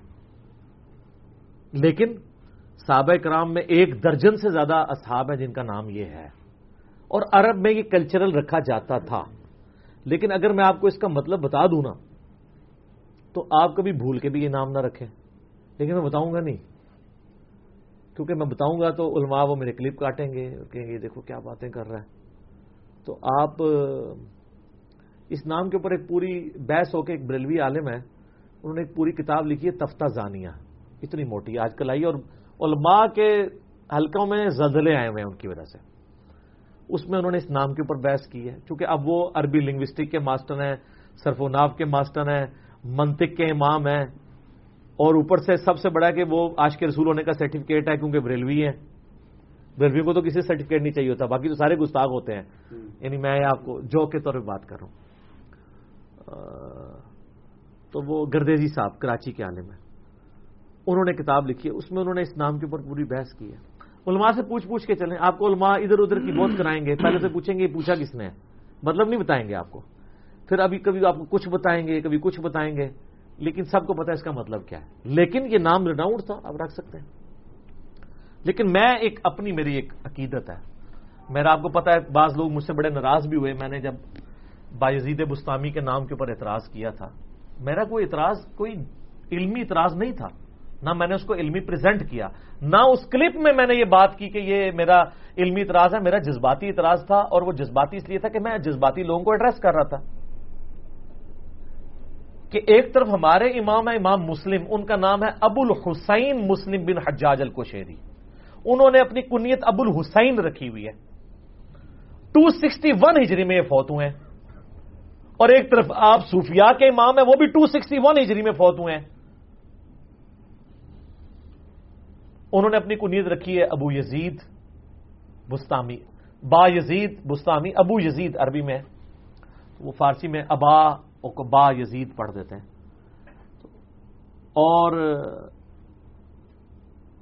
اب ہم یہ کہتے ہیں کہ یار یہ ایسا نہیں، وہ کہتے ہیں نہیں وہ صحابہ کے نام بھی یزید تھے. ہم کہتے ہیں بالکل، لیکن ہمارا یہ سوال ہے کہ آپ جس بندے کے نام کے ساتھ بایزید لگا رہے ہیں نا، وہ بندہ کوئی عام بندہ نہیں ہے. اس کا یہ دعویٰ ہے کہ میں مرید ہوں امام جعفر الصادق کا. سلسلہ نقشبندیہ میں نا وہ کہتے ہیں ان کے مرید ہیں، اور مرید بھی وہ کہتے ہیں قبر پہ روحانی طریقے سے، فزیکلی نہیں. یار امام جعفر کے ماننے والے ہم لوگ آج اپنی کنیت بایزید رکھنے کے لیے تیار نہیں ہیں، اور جو کہتا ہے میں ڈائریکٹ مرید ہوں اس نے بایزید کیوں کنیت رکھی ہے؟ یہ ان لاجیکل ہے. تو میں نے ایک جذباتی اعتراض کیا تھا. ظاہر ہے میں جذباتی پبلک کو جب اٹیک کروں گا پھر اس کی ہی ڈاکٹرائن میں کروں گا، کیونکہ انہوں نے یزید کے مسئلے پہ ساروں کو آگے لگایا ہوا تھا. اب سر ہم نے یزید کے مسئلے میں ان کو بھی آگے لگا لیا کہ نہ یہاں بیٹھے اہل بیت کے دفاع کرنے والے. اور میں آپ کو بتاؤں آج سے تقریباً 6-7 سال پہلے کی بات ہے، میرا 5B پرمنٹ کا جو پہلے والا ورژن تھا نا 50 حدیثوں والا آیا تھا. تو مجھے ایک کشمیر سے بھائی ملنے آئے، ان کو میں نے گفٹ کیا. تو پھر کچھ عرصے بعد مجھے ملنے آئے، مجھے کہتے ہیں جی اس پمفلٹ کا میں آپ کو اس پمفلٹ کی کرامت بتاؤں. میں کہا جی بتائیں. وہ کہتے ہیں ہمارے ایک بھائی تھے، انہوں نے کشمیر میں ایک مسجد بنوائی ہوئی تھی. اس مسجد کا نام انہوں نے رکھا تھا مسجد معاویہ ابن ابی سفیان رضی اللہ تعالی عنہما. تو کہتے ہیں جب انہوں نے یہ پمفلٹ پڑھا نا واقعہ کربلا والا، اب تو 200 حدیث والا ہے، اس وقت 50 والا تھا، تو حالانکہ وہ دیوبندی تھے، انہوں نے کہا میں اپنی مسجد کا نام چینج کروں گا. اچھا اس پمفلٹ میں نے معاویہ نام کا مطلب نہیں لکھا، ہو سکتا ہے آپ پمفلٹ میں تلاش کریں. انہوں نے دوسری وجہ سے چینج کیا. تو کہتے ہیں انہوں نے اب اپنی مسجد کا نام رکھ دیا مسجد علی ابن ابی طالب. ٹھیک ہے، میں نے کہا بالکل ٹھیک ہے، اور ہونا بھی یہی چاہیے. خلفاء راشدین کے ناموں میں مسجدوں کے نام رکھیں یار، ڈسپیوٹڈ پرسنالٹیز کو نہ بیچ میں لے کے آئیں، اس سے پھر ایشوز کھڑے ہوتے ہیں، دل دکھتے ہیں. آپ کیوں؟ ان کے لیے اتنا ہی کافی ہے کہ ہم ان کے بارے میں گالی گلوچ نہیں کرتے ہیں، ان پہ لعنت کے قائل نہیں ہیں، ان کو منافق کہنے کے قائل نہیں ہیں، ان کے صحابی ہونے کا احترام کر کے رضی اللہ عنہ بھی کہتے ہیں. باقی جو کچھ انہوں نے امت کے ساتھ کیا اور جو اہل بیت کے ساتھ کیا اس کا ہم دفاع نہیں کر سکتے، اس کی وجہ سے ہمارا دل دکھتا ہے. وہ تو نبی علیہ السلام کا دل دکھتا ہے. بخاری شریف میں حدیث ہے قتل حمزہ والے چیپٹر میں، آپ کھول کے دیکھ لیں حدیث. تو 4072 یہ مجھے زبانی نمبر یاد رہ گیا، کئی بار بیان کیا. فتح مکہ پہ آپ کو پتا ہے بادشاہ کو بھی جب موت نظر آئی تو حضرت بلال حبشی نے اس کو سفارش کروا کے پیش کیا. آپ نے بلایا واشی کو، انہوں نے سفارش کی کہ آپ اس کو معاف کر دیں، قاتل حمزہ کو، حضور کے چچا اور حضور کے دودھ شریک بھائی اور حضور کے بیسٹ فرینڈ. اور میرا یہ دعویٰ ہے کہ اگر حضور کی وفات کے وقت امیر حمزہ زندہ ہوتے تو پہلے خلیفہ وہ بنتے ہیں. کیوں؟ حضور کی زندگی میں وہ لیڈر تھے. غزوہ بدر کو کس نے لیڈ کیا ہے؟ ابو بکر، عمر، عثمان و علی نے یا حمزہ نے؟ غزوہ احد کو کس نے لیڈ کیا؟ سیدنا حمزہ نے. آپ نے بلایا واشی کو، واشی یا رسول اللہ، قاتل حمزہ یا رسول اللہ، واشی تیرا اسلام قبول ہے، کیا تو ایسا کر سکتا ہے کہ تو مجھے اپنی شکل نہ دکھانا؟ یہ وہ شخص کہہ رہا ہے جو حریص علیکم بالمؤمنین رؤوف الرحیم ہے، جس سے زیادہ اپنے نفس پہ کو قابو نہیں رکھ سکتا، جس سے زیادہ صابر کوئی نہیں ہے. لیکن اس کو بھی اپنے چچا کی وفات کے 5 سال کے بعد، 3 ہجری میں چچا شہید ہوا ہے، یہ 8 ہجری کا واقعہ کم از کم، اگر فوراً فتح مکہ کے بعد بھی آ گیا ہو. 5 سال کے بعد بھی اپنے چچا کی یاد ایسی ستا رہی ہے کہ وہ اس کے قاتل کو کہہ رہا ہے کہ تجھے معاف تو کر دیا لیکن میرے سامنے نہیں آنا. تو نے پوری زندگی حضرت واشی رضی اللہ تعالیٰ عنہ حضور کے سامنے نہیں آئے. یہ لادہ بات ہے، اللہ نے پھر ان کو مسیلمہ کذاب کے قتل کی فضیلت بھی عطا فرما دی تاکہ اللہ تعالیٰ اس کے بدلے میں ان کو قیامت والے دن وہ والی معاملات معاف کر دیں. اور ویسے وہ تو اسلام لانے سے ویسے ہی معاف ہو جاتے ہیں، لیکن ظاہر ایک جو جس کو کہتے ہیں نا گلٹ تو رہتا ہے نا سر، ان کو بھی رہا پوری زندگی. اور اسی بخاری کے حدیث میں آتے ہیں، وہ کہتے ہیں افسوس میں نے اسلام کے بہترین شخص کو قتل کیا تھا، اور اللہ سے میں امید کرتا ہوں کہ میں نے اسلام کے بدترین دشمن کو بھی میں نے ہی مارا ہے، مسیلمہ کذاب کو. اللہ تعالیٰ اس کی وجہ سے میرے لیے معاملات سیدھا کر دے گا. تو نبی اسلام کو تو کسی نے نہیں کہا کہ جو ہے وہ سوگ 3 دن سے زیادہ نہیں ہوتا. تو حمزہ تو 5 سال پہلے فوت ہو گئے تھے، آپ سوگ لیے بیٹھے ہوئے. وہ سوگ نہیں تھا، وہ غم تھا. اسی میں کہتا ہوں سوگے حسین اور چیز ہے اور غم حسین اور چیز ہے. غم حسین نہیں کوئی ختم کر سکتا. میرا ایک معصومانہ سوال ہے، کسی شخص کو اپنے چچا یا بھائی سے زیادہ محبت ہوتی ہے یا اپنے اولاد اور اولاد میں بھی نواسے نواسیاں اور پوتے پوتیوں سے زیادہ محبت ہوتی ہے؟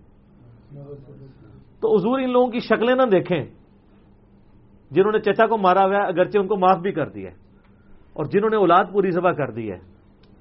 آپ ان کے جھوٹے وکیل بنیں، ان کی ناموں پہ کانفرنسز کرائیں. آج تک تو سنیوں نے صرف یہی کہا تھا کہ یار یہ صحابی ہے، چھوڑ دو، لعنت نہ کرو، برا نہ کہو، اللہ کا معاملہ اس کے سپرد. آپ لوگ کانفرنسز کرواتے ہیں اور پھر ہمیں کہتے ہیں یہ کیوں بول رہے ہیں؟ بھئی جب آپ نے فضائل معاویہ کانفرنسز شروع کی ہیں تو پھر 5B بھی آ گیا.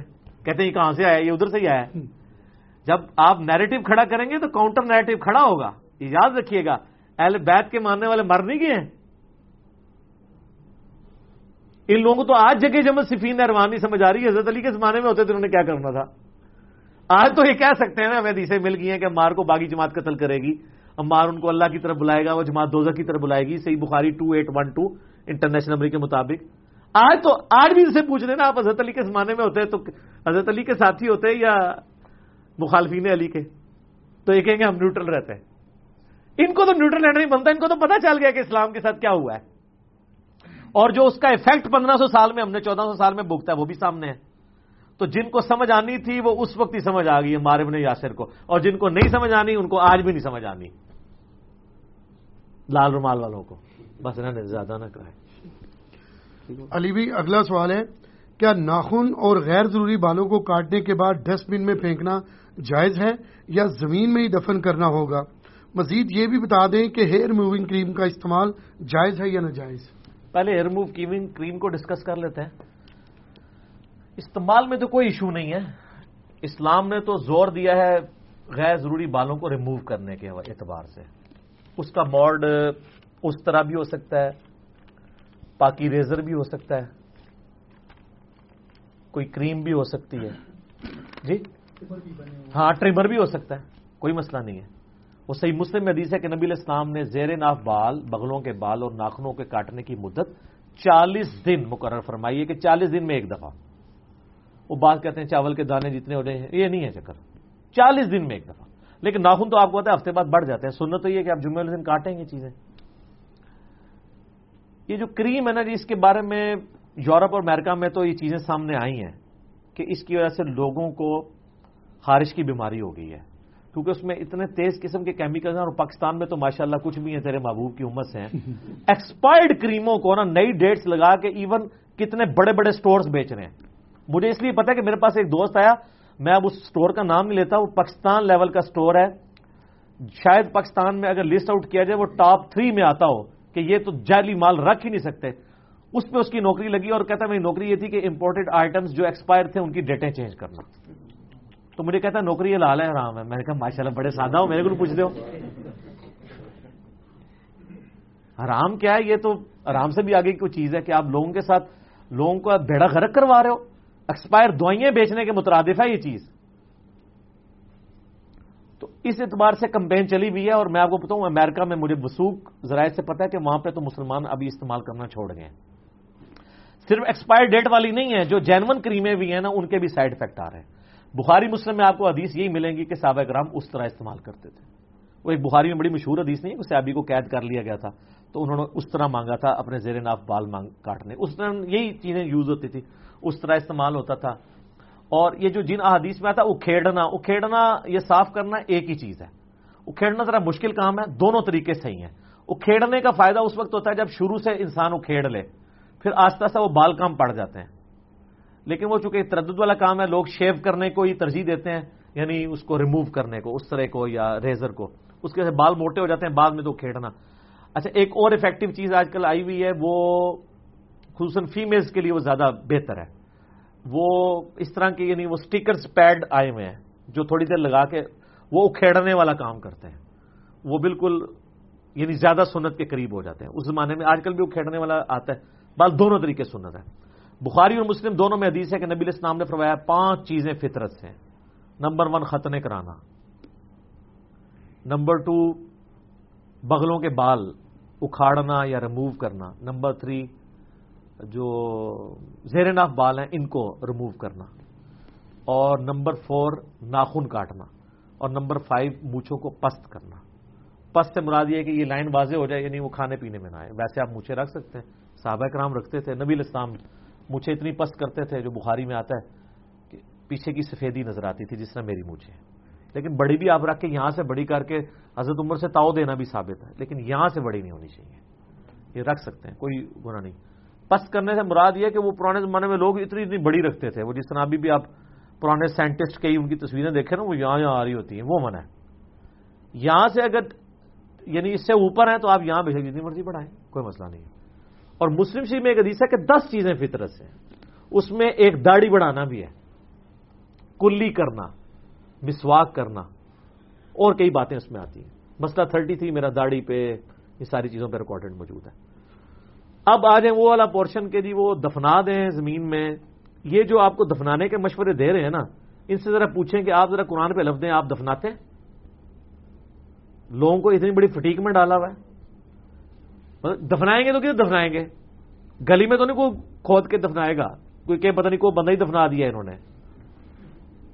گھر میں بھی ہر بندے کے پاس تو لان اویلیبل نہیں کہ وہ وہاں پہ کوئی ایک گڑھا کھود کے اس میں دفنائے گا. ایک گملے میں زیادہ کتنا کوئی دفنا سکتا ہے؟ اور قبرستان جانے والا تو معاملہ ہی بڑا ڈفرنٹ ہے کہ آپ پورے گھر کے جمع کر کے جا کے پھر کوئی قبرستان جا کے دفنائیں. آپ تھیم کو فالو کریں کہ ان بالوں کو اور ناخنوں کو ریموو کر کے پبلک پلیس پہ آپ نے نہیں پھینکنا. اور پبلک پلیس میں ایسا آتا ہے کہ آپ گلی میں پھینک دیں. لیکن اگر آپ ایک کوڑا ایک شاپنگ بیگ میں بند کرتے ہیں اور آپ کے گھر سے کوڑا اٹھانے والا اس کوڑے کو لے جاتا ہے, اور جہاں پہ وہ ڈمپنگ یارڈ بنے ہوئے ہیں, ایسی جگہ جہاں پہ آپ نے کوڑا رکھنا ہے, جیسے ہمارے بھی شہروں میں بنے ہوئے ہیں, جہاں سے ریگولرلی یعنی جو گورنمنٹ کی مشینری ہے وہ چیزیں اٹھاتی ہے, صفائی کرتی ہے, تو یہ زمین کے برابر یہ الٹیمیٹلی وہ آپ کو پتہ ہے وہ ڈمپ کر دیتے ہیں. کراچی میں تو آپ کو پتہ ہے نا 14,000 ٹن آلموسٹ روزانہ یعنی وہ ویسٹیج پیدا ہو رہا ہے اس طرح کا. ظاہر ہے دنیا میں 100 سے زیادہ ملک ایسے ہیں جن کی آبادی کراچی سے کم ہے, تو کراچی تو پورا ملک ہے. کہنے کو تو وہ ایک شہر ہے لیکن وہ ایک صوبے سے بڑا ہے آبادی کے اعتبار سے. صوبے سے کیا 100 ملکوں سے زیادہ آبادی ہے اس کی, اور اس کی حالت آپ کے سامنے ہے. نہ وہاں کے کسی بزرگ نے وہ شہر سنبھالا ہے, اور نہ وہاں کی حکومتوں نے اس شہر کو سنبھالا ہے کہ وہ اس کو گندگی سے روک لیں. سیوریج کا کوئی نظام نہیں ہے, بارش ہوتی ہے سارا سیوریج باہر نکل آتا ہے. ویسے آپ کہتے ہیں وہ جو بزرگ ہیں نا انہوں نے سمندر روکا ہوا ہے, وہ سمندر ہی روکا ہوا ہے, انہوں نے سیوریج کا پانی کسی سے نہیں روک رہا. سمندر بھی اللہ نے روکیا جے, اللہ نو تڑی نہ دیو, کسی ساڑھے اللہ نو غصہ آیا تو چڑھائی نہ دے تھوڑے, ٹھیک ہے, تو اے اللہ کو ڈردے رہا کرو. یہ ضمن میں نے بات کی, تو وہ آپ اس کو کنٹرول انوائرمنٹ ہی ہے. اسی طریقے سے اگر اب یہ جو ہم لوگ یعنی واش رومز یوز کرتے ہیں, عموماً تو ویسے واش روم جو یوز ہو رہے ہیں نا وہ تو گٹرز کے ساتھ ہیں. ہمارے علاقوں میں ابھی گٹر سسٹم اتنا رواج نہیں ہے, ہم تو اوپن نالیاں چل رہی ہیں. گٹر سسٹم میں بال یا ناخن ٹوائلٹ والے پورشن میں بہانے سے نقصان ہی ہوتا ہے کہ چند سالوں کے بعد وہ بلاک ہو جائے گا, وہ آپ کو صفائی کرانی پڑے گی. اور اگر وہ یہ چیزیں آپ نہ ڈالیں, صابن وغیرہ نہ ڈالیں, تو آپ بے شک 100 سال استعمال کرتے ہیں, گٹر کو کچھ نہیں ہوتا, کیونکہ اس کے اندر کیڑے پروڈیوس ہوتے ہیں, وہ کھاتے رہتے ہیں, دوسری طرف سے لیسدار مادہ نکلتا ہے. گٹر بند ہی اس وقت ہوتا ہے جب اس میں بال جاتے ہیں. بال تو سر قبر میں بھی ڈیزالو نہیں ہوتے, وہ چیز ہی ایسی ہے, مٹیریل ہی ایسا ہے, اس کو بہت ٹائم چاہیے, وہ جمع ہوتے رہتے ہیں, ایک دن بلاکیج ہو جاتی ہے.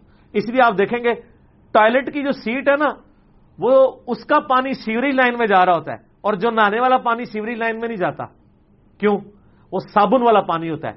اگر وہ سیوریج لائن میں چلا جائے اور گٹر تک پہنچ جائے تو گٹر میں کیڑے جو ہیں وہ مر جائیں گے جو وہ کھاتے ہیں, اور جب وہ مر جائیں گے تو دوسری طرح سے بدبوئی نکلے گی, وہ ڈیزالو بھی نہیں ہوگا جو سٹول وہاں پہ جمع ہو رہا ہے.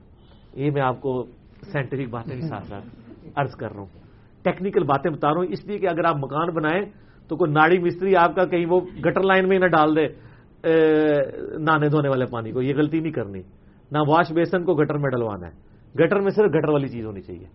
اب جس طرح ہماری اوپن نالیاں ہیں, اب اس میں اگر آپ اوپنلی ڈالتے ہیں وہ پھر اوپنلی نظر بھی آتا ہے، اور لیکن الٹیمیٹلی بڑے نالے میں جاتا ہے، پھر وہ نالے میں ڈیزالو ہو جاتا ہے، کوئی اوپنلی کہیں پہ پھیلے ہوئے بال نظر نہیں آ رہے، تو اس میں بھی کوئی حرج نہیں ہے۔ یہ دفنانے والا کتابوں میں ہی لکھا ہوا ہے بابوں نے، اور پریکٹیکلی یہ پاسبل نہیں ہے۔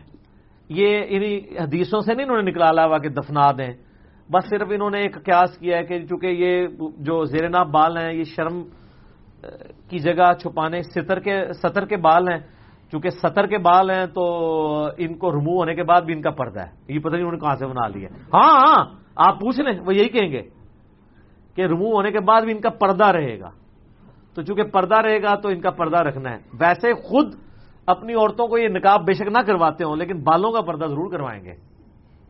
جذباتی ڈاکٹرائن ہے، اس کو کہا جاتا ہے نا سموچے اونٹ نکل جانا اور مچھر چھانتے رہنا۔ وہ بڑے بڑے اونٹ نکل رہے ہیں اور ان باتوں کے اوپر، چھوٹی چھوٹی باتوں کے اوپر انہوں نے یہ کیا ہوا ہے۔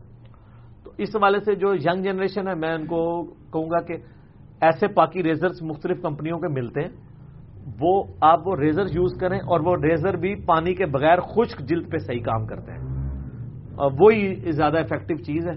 اور جن کے بچے ینگ ایج کو پہنچ رہے ہیں، اس سے پہلے کہ بچے اپنے آپ کو زخمی کریں، آپ خود ان کو یہ ریزرز کا تعارف کروا دیں کہ اس کے ذریعے یہ کریں، یا وہ سٹیکر والے پیڈز کا تعارف کروا دیں اگر آپ افورڈ کر سکتے ہیں، ویسے اتنے مہنگے بھی نہیں ہیں وہ، ان کا تعارف کروائیں۔ یہ ینگ جنریشن کو اس حوالے سے یعنی اس عمر میں پہنچتے ہوئے ماں باپ کی ذمہ داری ہے کہ وہ سکھائیں، اور جب ماں باپ یہ چیزیں سکھائیں گے تو یہ کوئی گندی گندی باتیں نہیں ہیں۔ گندی گندی باتیں اس وقت ہوں گی جب یہ باہر سے سیکھیں گے، جب آپ بتائیں گے تو آپ اس کو ایز اے نیچرل پروسیس بتائیں گے کہ یہ ایسا ہی ہوا کرتا ہے، تم اسٹیج پہ ہو، پھر ان کے لیے وہ چیز کیوریوسٹی کا سبب نہیں بنے گی۔ اگر ان کو ادھر ادھر پتہ چلو گے اچھا، جب آپ خود بتا رہے ہوں گے اس کو اس طرح ہی لے رہے ہوں گے، یہ فرق ہوتا ہے۔ تو جو سمجھدار لوگ ہیں وہ یہ کرتے ہیں۔ مجھے بڑا صحیح طرح یاد ہے ہمارے والد صاحب نے ہمیں بڑی صحیح ٹائم کے اوپر یعنی یہ چیز بتا دی تھی، تو اس لیے ہمیں کبھی پرابلم نہیں ہوئی۔ لیکن میرے ساتھ ایون یونیورسٹی لیول پہ بھی لوگ پہنچے ہوئے تھے، وہ اتنے ذلیل ہوتے تھے، میں نے ان کو جب بتایا کہ یار یہ والا ریزر آپ یوز کریں تو وہ آج تک دعائیں دیتے ہیں۔ تو جن کے ماں باپ وہ شرم و شرمی خاموش بیٹھے رہتے ہیں تو پھر نقصان کرتے ہیں اپنی اولاد کا، تو یہ ذمہ داری ہے کہ وہ اس طریقے سے اس کو کریں۔ ٹھیک ہوگا؟ ٹھیک ہے علی بھائی، اگلا سوال ہے، آج کل اسلام آباد اور راولپنڈی میں ڈینگی بخار کی وبا پھیلی ہوئی ہے، ایسی صورتحال میں کیا باقی علاقوں کے لوگوں کو اسلام آباد کے سفر سے اجتناب کرنا توکل علی اللہ کے منافی تو نہیں؟ توکل علی اللہ کے منافی تو نہیں ہے، لیکن سب سے پہلے تو میں گورنمنٹ سے کہوں گا کہ آپ لوگوں نے کس طریقے سے اس عوام کو جو ہے وہ ایک بیماری، ایپیڈیمک بیماری میں جھونک دیا ہے، جس کو آج کے اس دور میں قابو کرنا کوئی مسئلہ نہیں ہے۔ یہ کوئی کینسر نہیں تھا جو قابو نہ آتا۔ کتنے دنیا میں ہم سے نچلے درجے کے ملک ہیں جنہوں نے ان چیزوں کو بہت پہلے کنٹرول کیا ہے۔ سری لنکا میں ڈینگی بہت ہوتا تھا، کنٹرول کر لیا۔ پچھلی جو پنجاب گورنمنٹ تھی انہوں نے سری لنکا سے منگوائے بھی تھے لوگ، لیکن یہ پھر بجٹ بھی پورا نہیں دیتے ہیں، اس کی وجہ سے پھر وہ چیزیں ایڈریس، تو پیسے بغیر تو کوئی چیز ایڈریس نہیں ہوتی ہے۔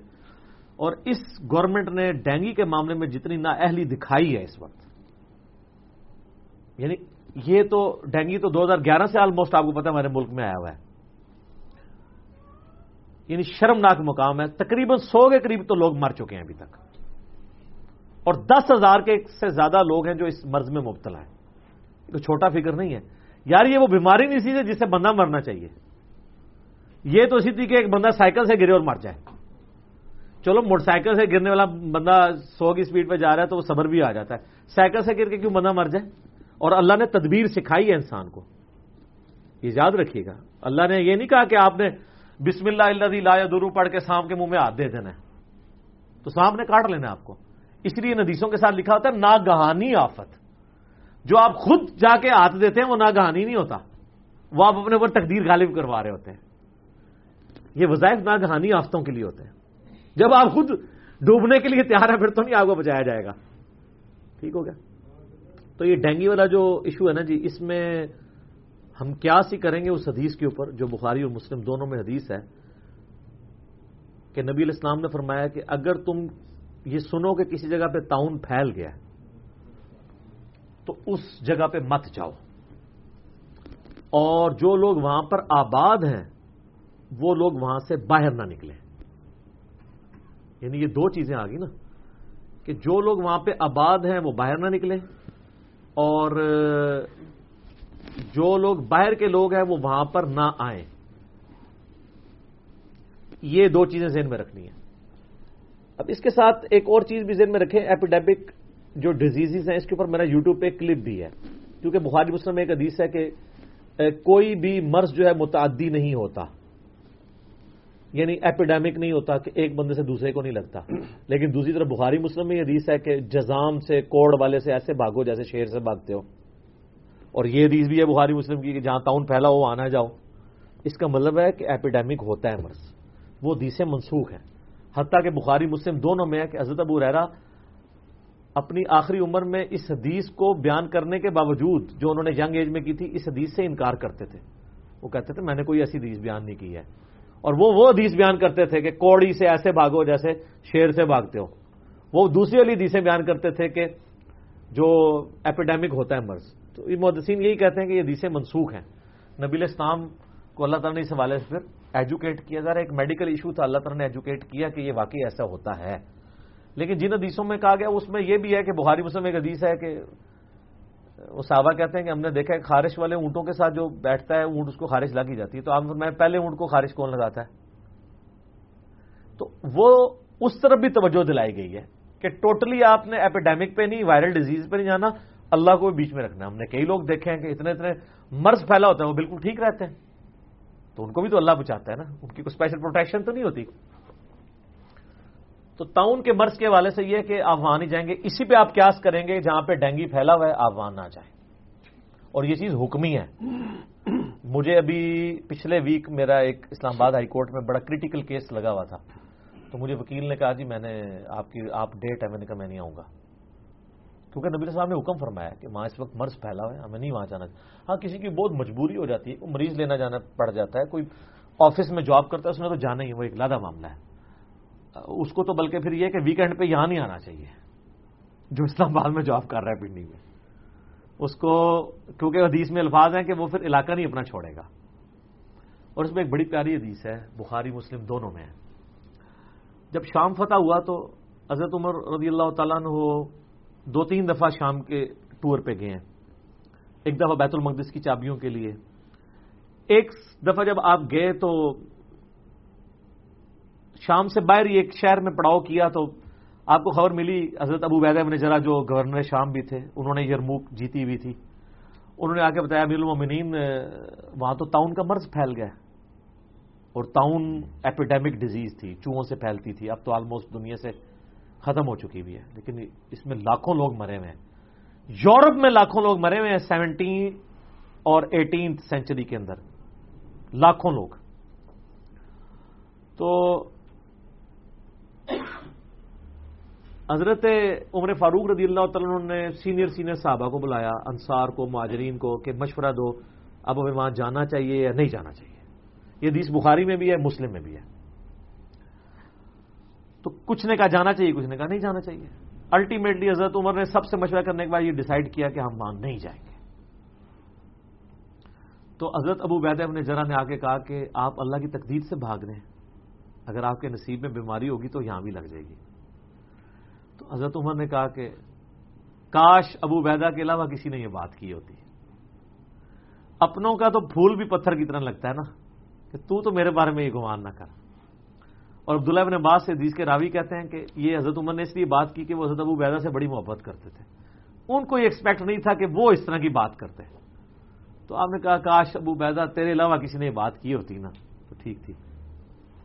تو پھر حضرت عمر نے پھکی دی حضرت ابو عبیدہ کو علمی.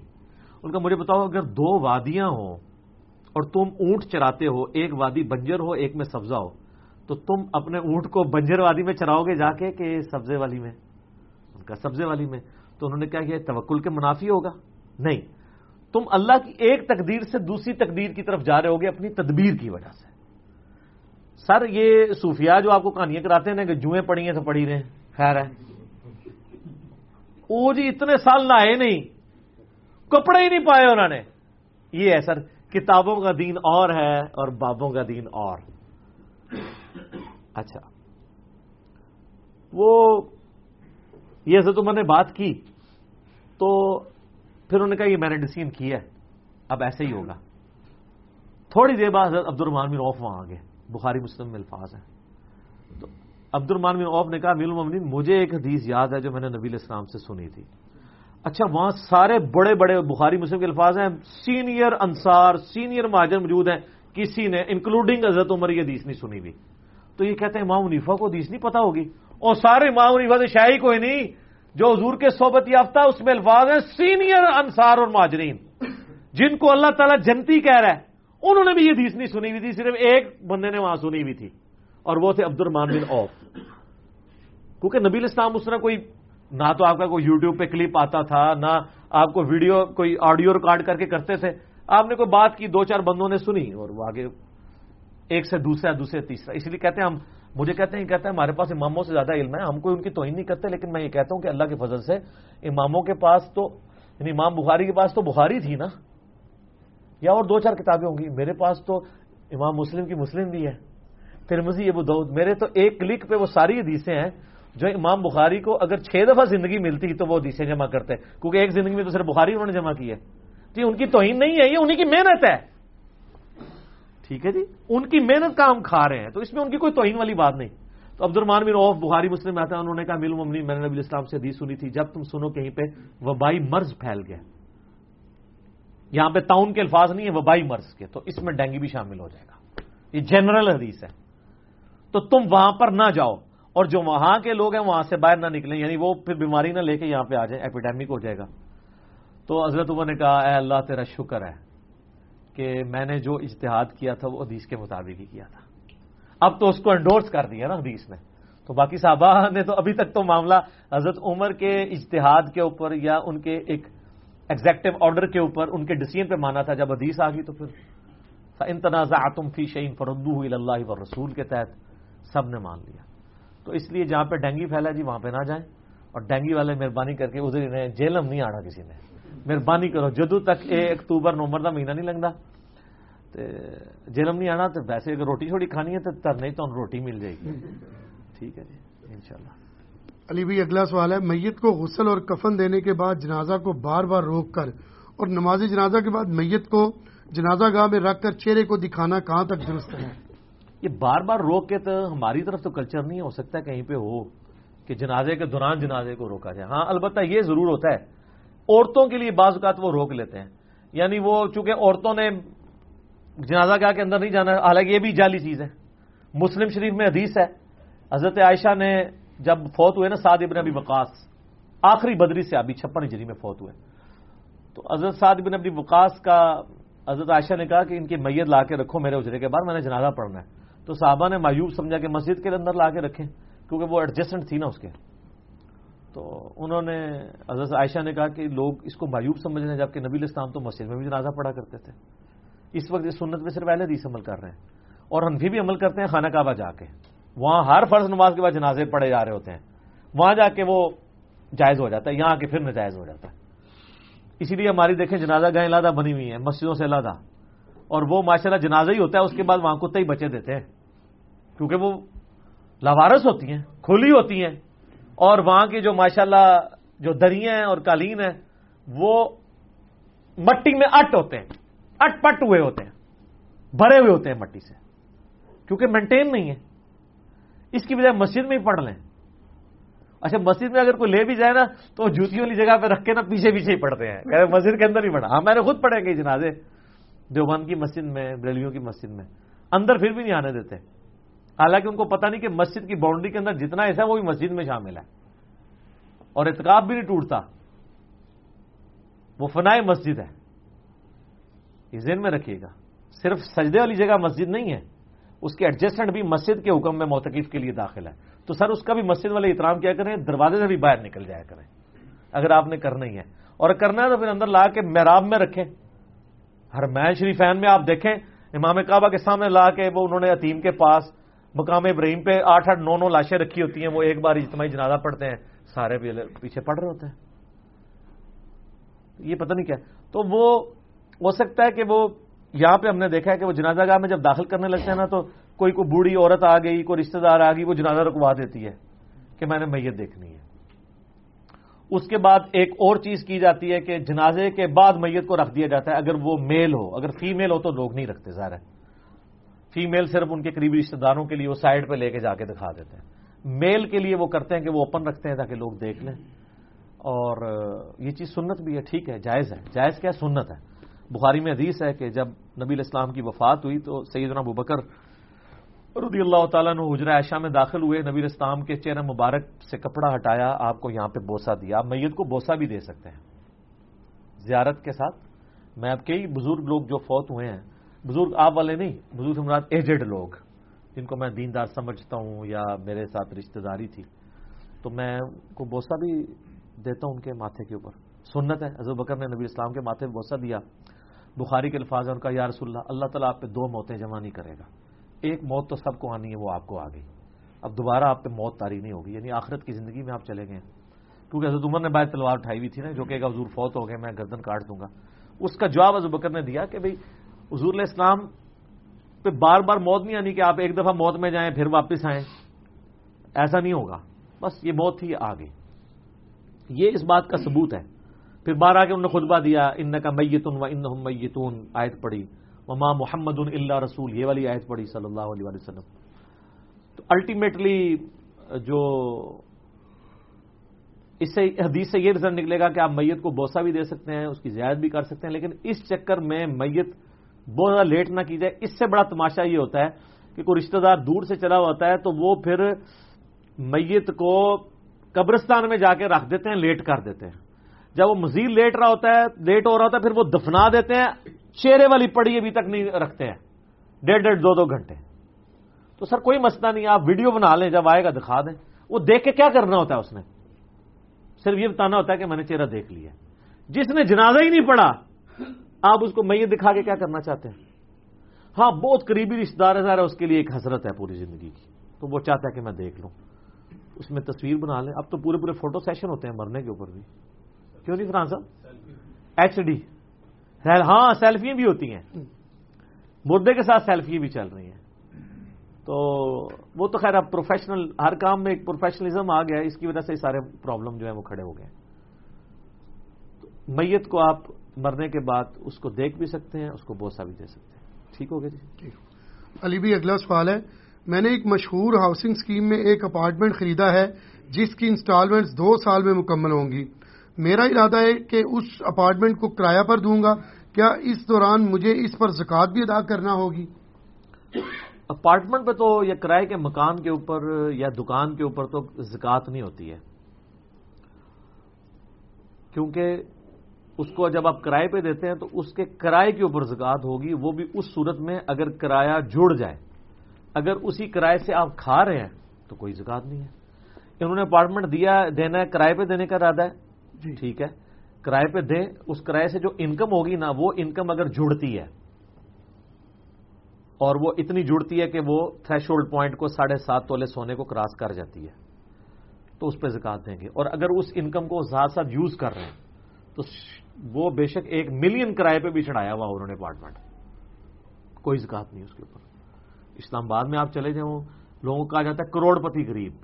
کروڑ پتی غریب اسلام آباد میں وہ لوگ ہیں جن کے پاس 8 10 کروڑ کی کوٹھیاں ہیں، ایک پورشن میں خود رہتے ہیں، ایک پورشن کرائے پہ دیا ہوا ہے، اور اس کرائے سے وہ اپنی گزر بسر کرتے ہیں. کروڑ پتی غریب ہیں، وہ اگر کرائے پہ نہ لگا ہو تو ان کے پاس کوئی سورس آف انکم نہیں ہے. مالک کروڑوں کے ہیں لیکن غریب ہیں، اور وہ ان کو جو کرائے ہیں، اب F7 میں آپ چلے جائیں، F8 میں چلے جائیں، F10 میں ایک کوٹھی کا آپ کو 1 2 2 3 3 4 4 5 5 لاکھ بھی کوٹھیوں کا کرایہ ہے مہینے کا. سبحان اللہ کہہ رہے جی، ٹھیک ہے، استغفر اللہ جی. یہ ہمارے ملک میں جو پراپرٹی کے ساتھ ان لوگوں نے ظلم کیا نا، یہ پراپرٹیز ٹائکون نے، تو یہ اتنے کرائے نہ ہوتے، یہ ظلم کیا ہوا ہے. تو لیکن وہ ساتھ ساتھ لوگ استعمال کر لیتے ہیں. اس طرح ایک بندے نے رینٹ کار پہ گاڑی چڑھائی ہوئی ہے 20 لاکھ کی، یہ 30 لاکھ کی گاڑی ہے، تو زکوٰۃ نہیں دے گا کیونکہ پیسہ رننگ میں آ رہا ہے. اس کی جو کمائی ہے اس پہ زکوٰۃ ہوگا، وہ بھی اگر جوڑے گا تو. اگر وہ استعمال کر رہا ہے، اس کا خرچہ اس پہ چل رہا ہے، کوئی نہیں. اسلام یہ ظلم تو نہیں کرتا کہ آپ 30 لاکھ کی گاڑی پہ بھی زکوٰۃ دیں، پھر اسے جو کمائی ہے اس کے اوپر بھی زکوٰۃ دیں، اس طرح نہیں. اور دیکھیں آپ پاس 30 لاکھ ویسے پڑا ہوا ہے تو آپ زکوٰۃ دیں گے. 30 لاکھ کو رننگ میں لے آئیں، کوئی زکوٰۃ نہیں. الٹا آپ اس کی کمائی کھاتے رہے، اس لیے کہ اسلام چاہتا ہے پیسہ رننگ میں ہے، کیونکہ جب آپ اس کو کرائے پہ مکان کو دیں گے یا گاڑی کو کرائے پہ چڑھائیں گے تو کتنے لوگوں کا روزگار کھلے گا. یہ دیکھیں نا آپ، ٹائر کو پنکچر لگانے والوں کا روزگار کھلے گا، ڈینٹنگ پینٹنگ والوں کا کھلے گا، پیٹرول پمپ جنہوں نے رکھے ہوئے ہیں ان کا کھلے گا، پھر ڈرائیور ہے اس کا کھلے گا، پھر کئی لوگوں نے اس میں سفر کرنا ہے ان کے ساتھ. یعنی پیسہ اگر آپ رننگ میں لے آتے ہیں نا تو اس کے اوپر بھی اسلام آپ کو ویو آف کرتا ہے کہ زکات آپ نے نہیں دینی. اور رننگ میں اس پوائنٹ آف ویو سے ایک رننگ وہ ہے کہ ایک بندے نے بزنس میں سپوز 10 کروڑ روپے لگایا ہوا ہے، تو اب وہ بزنس میں اس نے 10 کروڑ لگایا ہوا ہے تو وہ اس 10 کروڑ پہ اس کی زکات ہوگی کیونکہ اس پر انوینٹری ہوگی. ایک بندے کا میڈیکل سٹور ہے یا ایک بندے کے پاس کپڑے کی دکان ہے اور دکان کے اندر اس نے 10 لاکھ کا کپڑا ڈالا ہوا ہے اور وہ کہ جی میرے پلے تو کچھ نہیں ہے، تو وہ پلے ہے نا 10 لاکھ روپیہ، کیونکہ وہ مال تجارت ہے. تو جو مال تجارت ہے نا اس پہ بھی زکات ہے. اگر کوئی گاڑیاں لے کے فروخت کرتا ہے تو گاڑی پھر رینٹ کار والی نہیں رہی، مال تجارت بن گئی، وہ اب اس گاڑی پہ بھی زکات دے گا اگر ایک سال اس کے پاس پڑی رہتی ہے. اگر وہ کہ نہیں میں گاڑیاں لیتا ہوں بھیج دیتا ہوں پڑی نہیں رہتی، تو ایوریج کتنا مال اس نے جھونکا ہوا ہے اس بزنس میں، اس سارے مال پہ زکات دے گا، ورنہ تو کسی پہ زکات ہی نہیں بنے گی. تو جو انویسٹمنٹ آپ نے کاروبار میں کی ہوئی ہے، نیٹ انویسٹمنٹ، چاہے سیمنٹ کی فارم میں، دوائیوں کی فارم میں، اینٹوں کی فارم میں، ایون پراپرٹی ڈیلرز نے پلاٹ لیے ہوئے بیچنے کے لیے لیے ہوئے نا، مکان بنانے کے لیے تو نہیں. تو وہ یہ نہیں کہیں گے جی ہم تو اس پہ جو ہے وہ کوئی فصل اگاتے نہیں ہے تو اشر تو ہے ہی نہیں ہے، وہ فصل سے اوپر کی چیز چلی گئی ہے. اسلام آباد میں تو پلاٹ مال تجارت بنا ہوا ہے. آپ کے ملک میں ڈالر اور سونا اتنا اوپر نہیں جاتا جتنا ریل اسٹیٹ جاتی ہے. پھر تو یہی ہے کہ ایک بندے کے پاس 100 تولے سونا ہے تو پھر وہ زکات بیچارہ دیتا رہے تو سیدھا 100 تولے بیچ کے ایک پلاٹ نا اسلام آباد میں لے لے اور زکات سے بھی فارغ ہو جائے. نہیں، ایسا نہیں ہوگا. البتہ اگر وہ مکان بنانے کے لیے کوئی پلاٹ لیتا ہے، ایک پلاٹ 50 مکان بنانے کے لیے نہیں، ایک، اس پہ زکات نہیں ہے. وہ صحیح مسلم میں حدیث موجود ہے کہ انسان کے گھوڑے پہ، اس کی سواری کے اوپر، اس کے غلام کے اوپر، اس کے گھر کے اوپر جو اس کی ضروریات اصلیہ کی چیزیں ہیں، ایک بندہ اگر چاہے 10 کروڑ کی بھی گاڑی رکھے اس کے اوپر کوئی زکات نہیں ہے. اس کو یہ بھی نہیں کہا جائے گا کہ تم 10 کروڑ والی گاڑی بیچ کے 9 کروڑ 1 کروڑ والی لے لو، 9 کروڑ جو ہے اس کو پیسے کے اوپر زکات دو. ایسا نہیں ہوگا. جو چیز یوز میں آ گئی اس پہ نہیں ہے. یہ اس نے خود فیصلہ کرنا ہے، آپ نے کسی کے اوپر فتویٰ نہیں لگانا. ٹھیک ہوگا جی؟ ٹھیک. علی بھائی اگلا سوال ایک اسلامی بہن کی طرف سے ہے، میں وزن کم کرنا چاہتی ہوں اور رمضان کے چھوٹے ہوئے روزوں کی قضا بھی ابھی باقی ہے. عام صورتحال میں ڈائٹنگ کرنا تو بہت مشکل ہوتا ہے، البتہ روزے رکھنے سے صبر آ جاتا ہے. اگر میں ڈائٹنگ کی نیت سے قضا روزے رکھوں تو کیا مجھے روزوں کا ثواب ملے گا، جبکہ میرا ارادہ قضا کا بھی ہے؟ سبحان اللہ. میں تو یعنی اس کو اپریشیٹ ہی کروں گا کہ یعنی اللہ نے ان کے دماغ میں بات ڈالی ہے چلو کہ روزے رکھیں، کوئی اور راستہ اختیار نہیں کیا. رہا ثواب والا معاملہ، تو ثواب اس صورت میں ملے گا اگر ان کی پرائمری نیت روزے کی قضا کی ہوگی اور اس میں ساتھ ایک بینیفٹ لینا چاہ رہے ہیں وہ ڈائٹنگ والا. لیکن اگر نیت صرف ڈائٹنگ کی ہے، روزے کی نیت کوئی نہیں ہے، تو پھر یہ معاملہ مشکل ہو جائے گا. لیکن اس میں بھی میں یہ نہیں کہتا کہ ثواب نہیں ملے گا، فرض ضرور ادا ہو جائے گا. ایکسٹرا آرڈنری ثواب ہو سکتا ہے مل جائے، ہو سکتا ہے نہ ملے. آپ سوچ رہے ہوں گے ملنے والی کیا گارنٹی ہے؟ زیادہ تر تو ویسے اس پہ جذباتی جواب دیں گے جی ڈائٹنگ کی نیت ہے روزے کا ثواب. اس کو سپورٹیو ایک حدیث ہے مسلم شریف کی. آپ علیہ السلام نے فرمایا کہ لا الہ الا اللہ بھی کہنا صدقہ ہے، سبحان اللہ بھی صدقہ ہے، اللہ اکبر بھی صدقہ ہے، راستے سے تکلیف دہ چیز کو دور کر دینا بھی صدقہ ہے، اور تمہارا اپنی بیویوں کے منہ میں، اپنی اولاد کے منہ میں لقمہ ڈالنا بھی صدقہ ہے، اور تمہارا اپنی بیوی سے ازدواجی تعلق قائم کرنا بھی صدقہ ہے، نیکی کا کام. اب باقی ساری باتیں تو صحیح سمجھ آ رہی ہیں، صحابہ کرام کو بھی صحیح. ان آخری بات جو ہے نا یہ بڑی عجیب و غریب تھی. صحابہ نے کہا یا رسول اللہ یہ بیویوں کے ساتھ جو تعلق قائم کرنا ہے یہ تو خالصتاً یعنی ایک جذبہ ہے، ایک جس کو آپ کہہ لیں، یا آپ اس کو کوڈ ورڈز میں کہتے ہیں ایک ٹوٹلی ایک حیوان کے اندر بھی وہ جذبہ موجود ہے. اس کے اوپر ثواب کیسے ہو گیا؟ ظاہر ہے روٹی کی جو کھلائی مسکین کو کھلانے کا ثواب ہی ہے تو بیوی بچوں کو کھلانے کا بھی ثواب ہوگا. سبحان اللہ الحمدللہ بھی. یہ جو ازدواجی تعلق قائم کرنا ہے میاں بیوی کا، اس پہ کسی مرد کو ثواب کیوں ملے گا، کسی عورت کو ثواب کیوں ملے گا؟ تو آپ علیہ السلام فرمایا مجھے یہ بتاؤ اگر وہ شخص اپنی اس ضرورت کو کسی ایسی عورت سے پوری کرتا جو اس کے لیے حلال نہیں تھی تو کیا اسے گناہ ہوتا؟ صحابہ نے کہا یا رسول اللہ ہوتا۔ تو آپ نے فرمایا اب چونکہ اس نے ضرورت وہاں سے پوری کی ہے جہاں سے اللہ نے اس کو اجازت دی تھی، تو صرف اجازت والے معاملے میں اگرچہ وہ ضرورت تو اپنی پوری کر رہا ہے لیکن چونکہ اللہ کے دائرے کے اندر کر رہا ہے اللہ اس کو ثواب بھی دے گا۔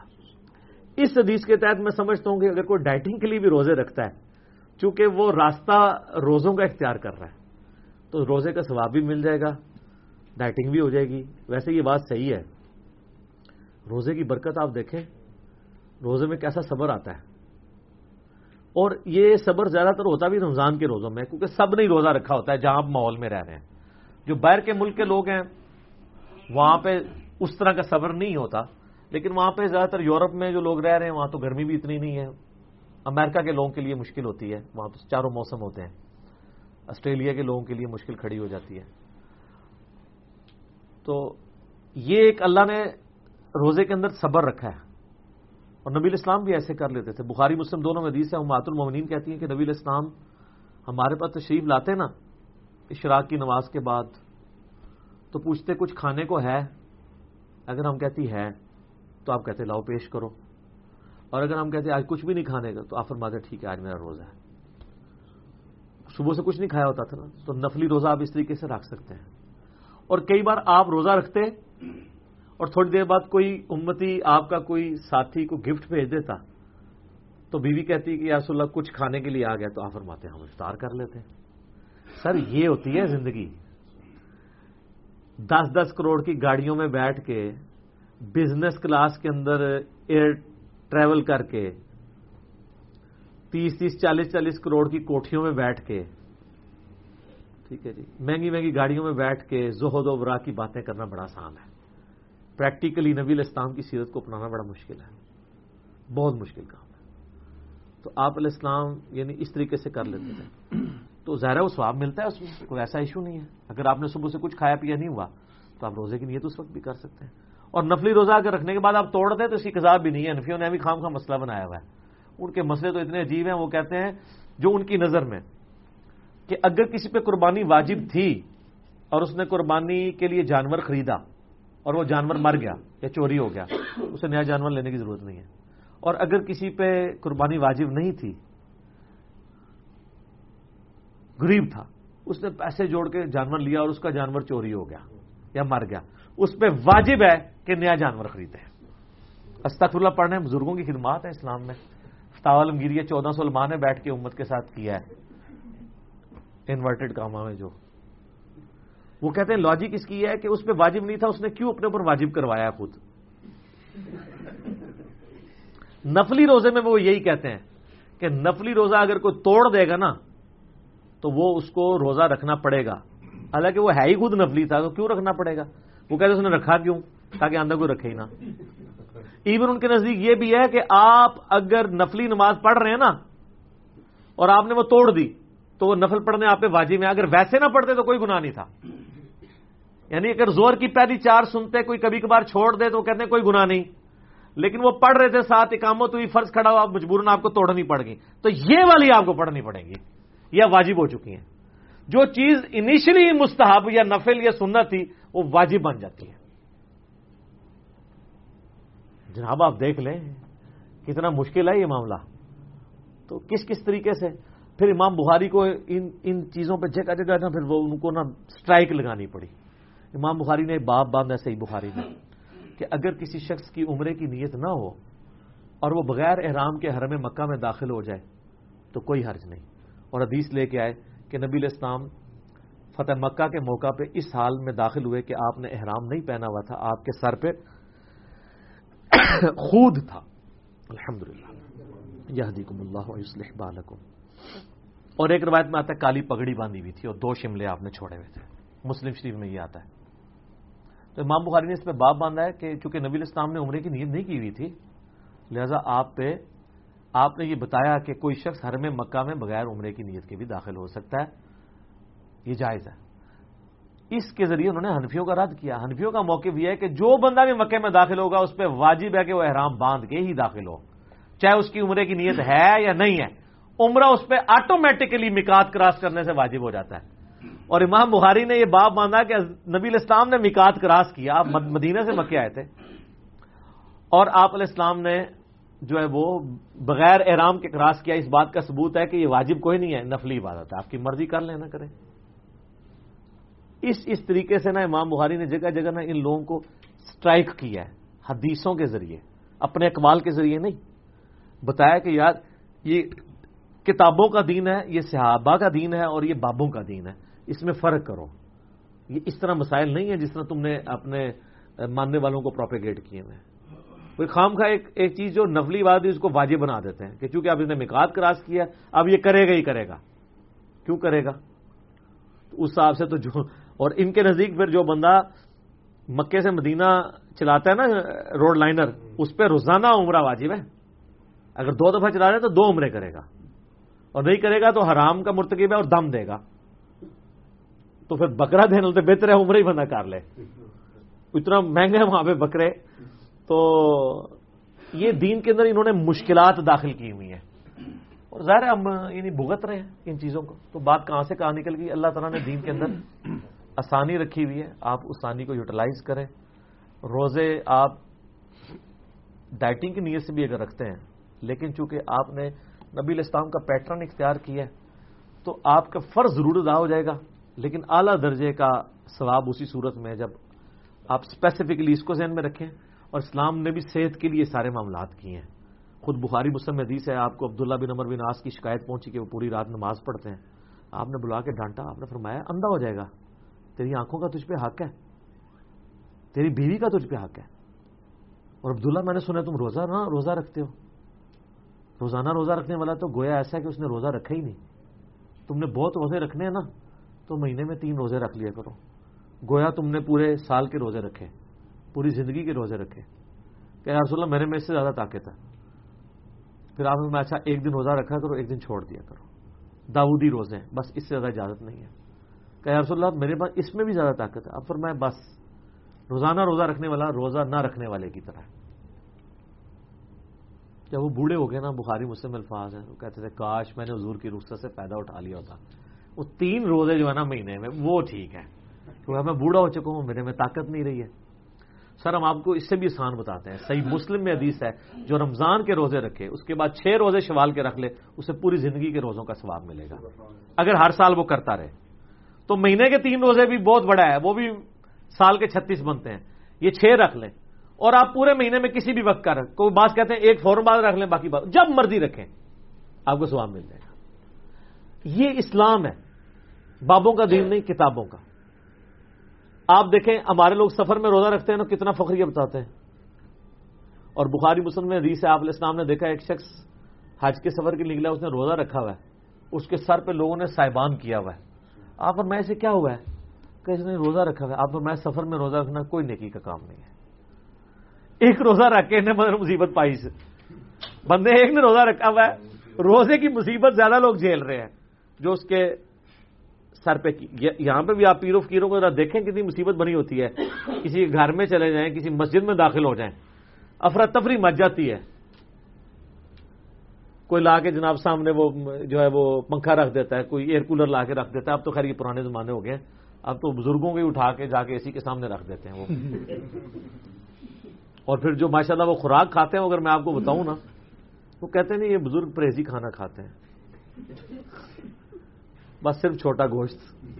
ہاں یہ ایسے بزرگ بھی ہیں جن کو ڈاکٹروں نے منع کیا ہوا ہے کہ آپ نے کچھ نہیں کھانا, چھوٹا گوشت بنا ہوا, وہ بھی روٹی کے بغیر. ایک بندہ بتا رہا تھا ان بزرگوں کی دعوت کرنی پڑے تو 1 سے 1.5 لاکھ روپے چاہیے ہوتا ہے. میں نے کہا یار 1 سے 1.5 لاکھ روپیہ کیسے ہو سکتا ہے؟ وہ کہتے ہیں ان کے ساتھ باڈی گارڈ بھی ہوتے ہیں ان کے, 2-2.5 کلو تو وہ ایوریج چھوٹا گوشت کھا جاتے ہیں.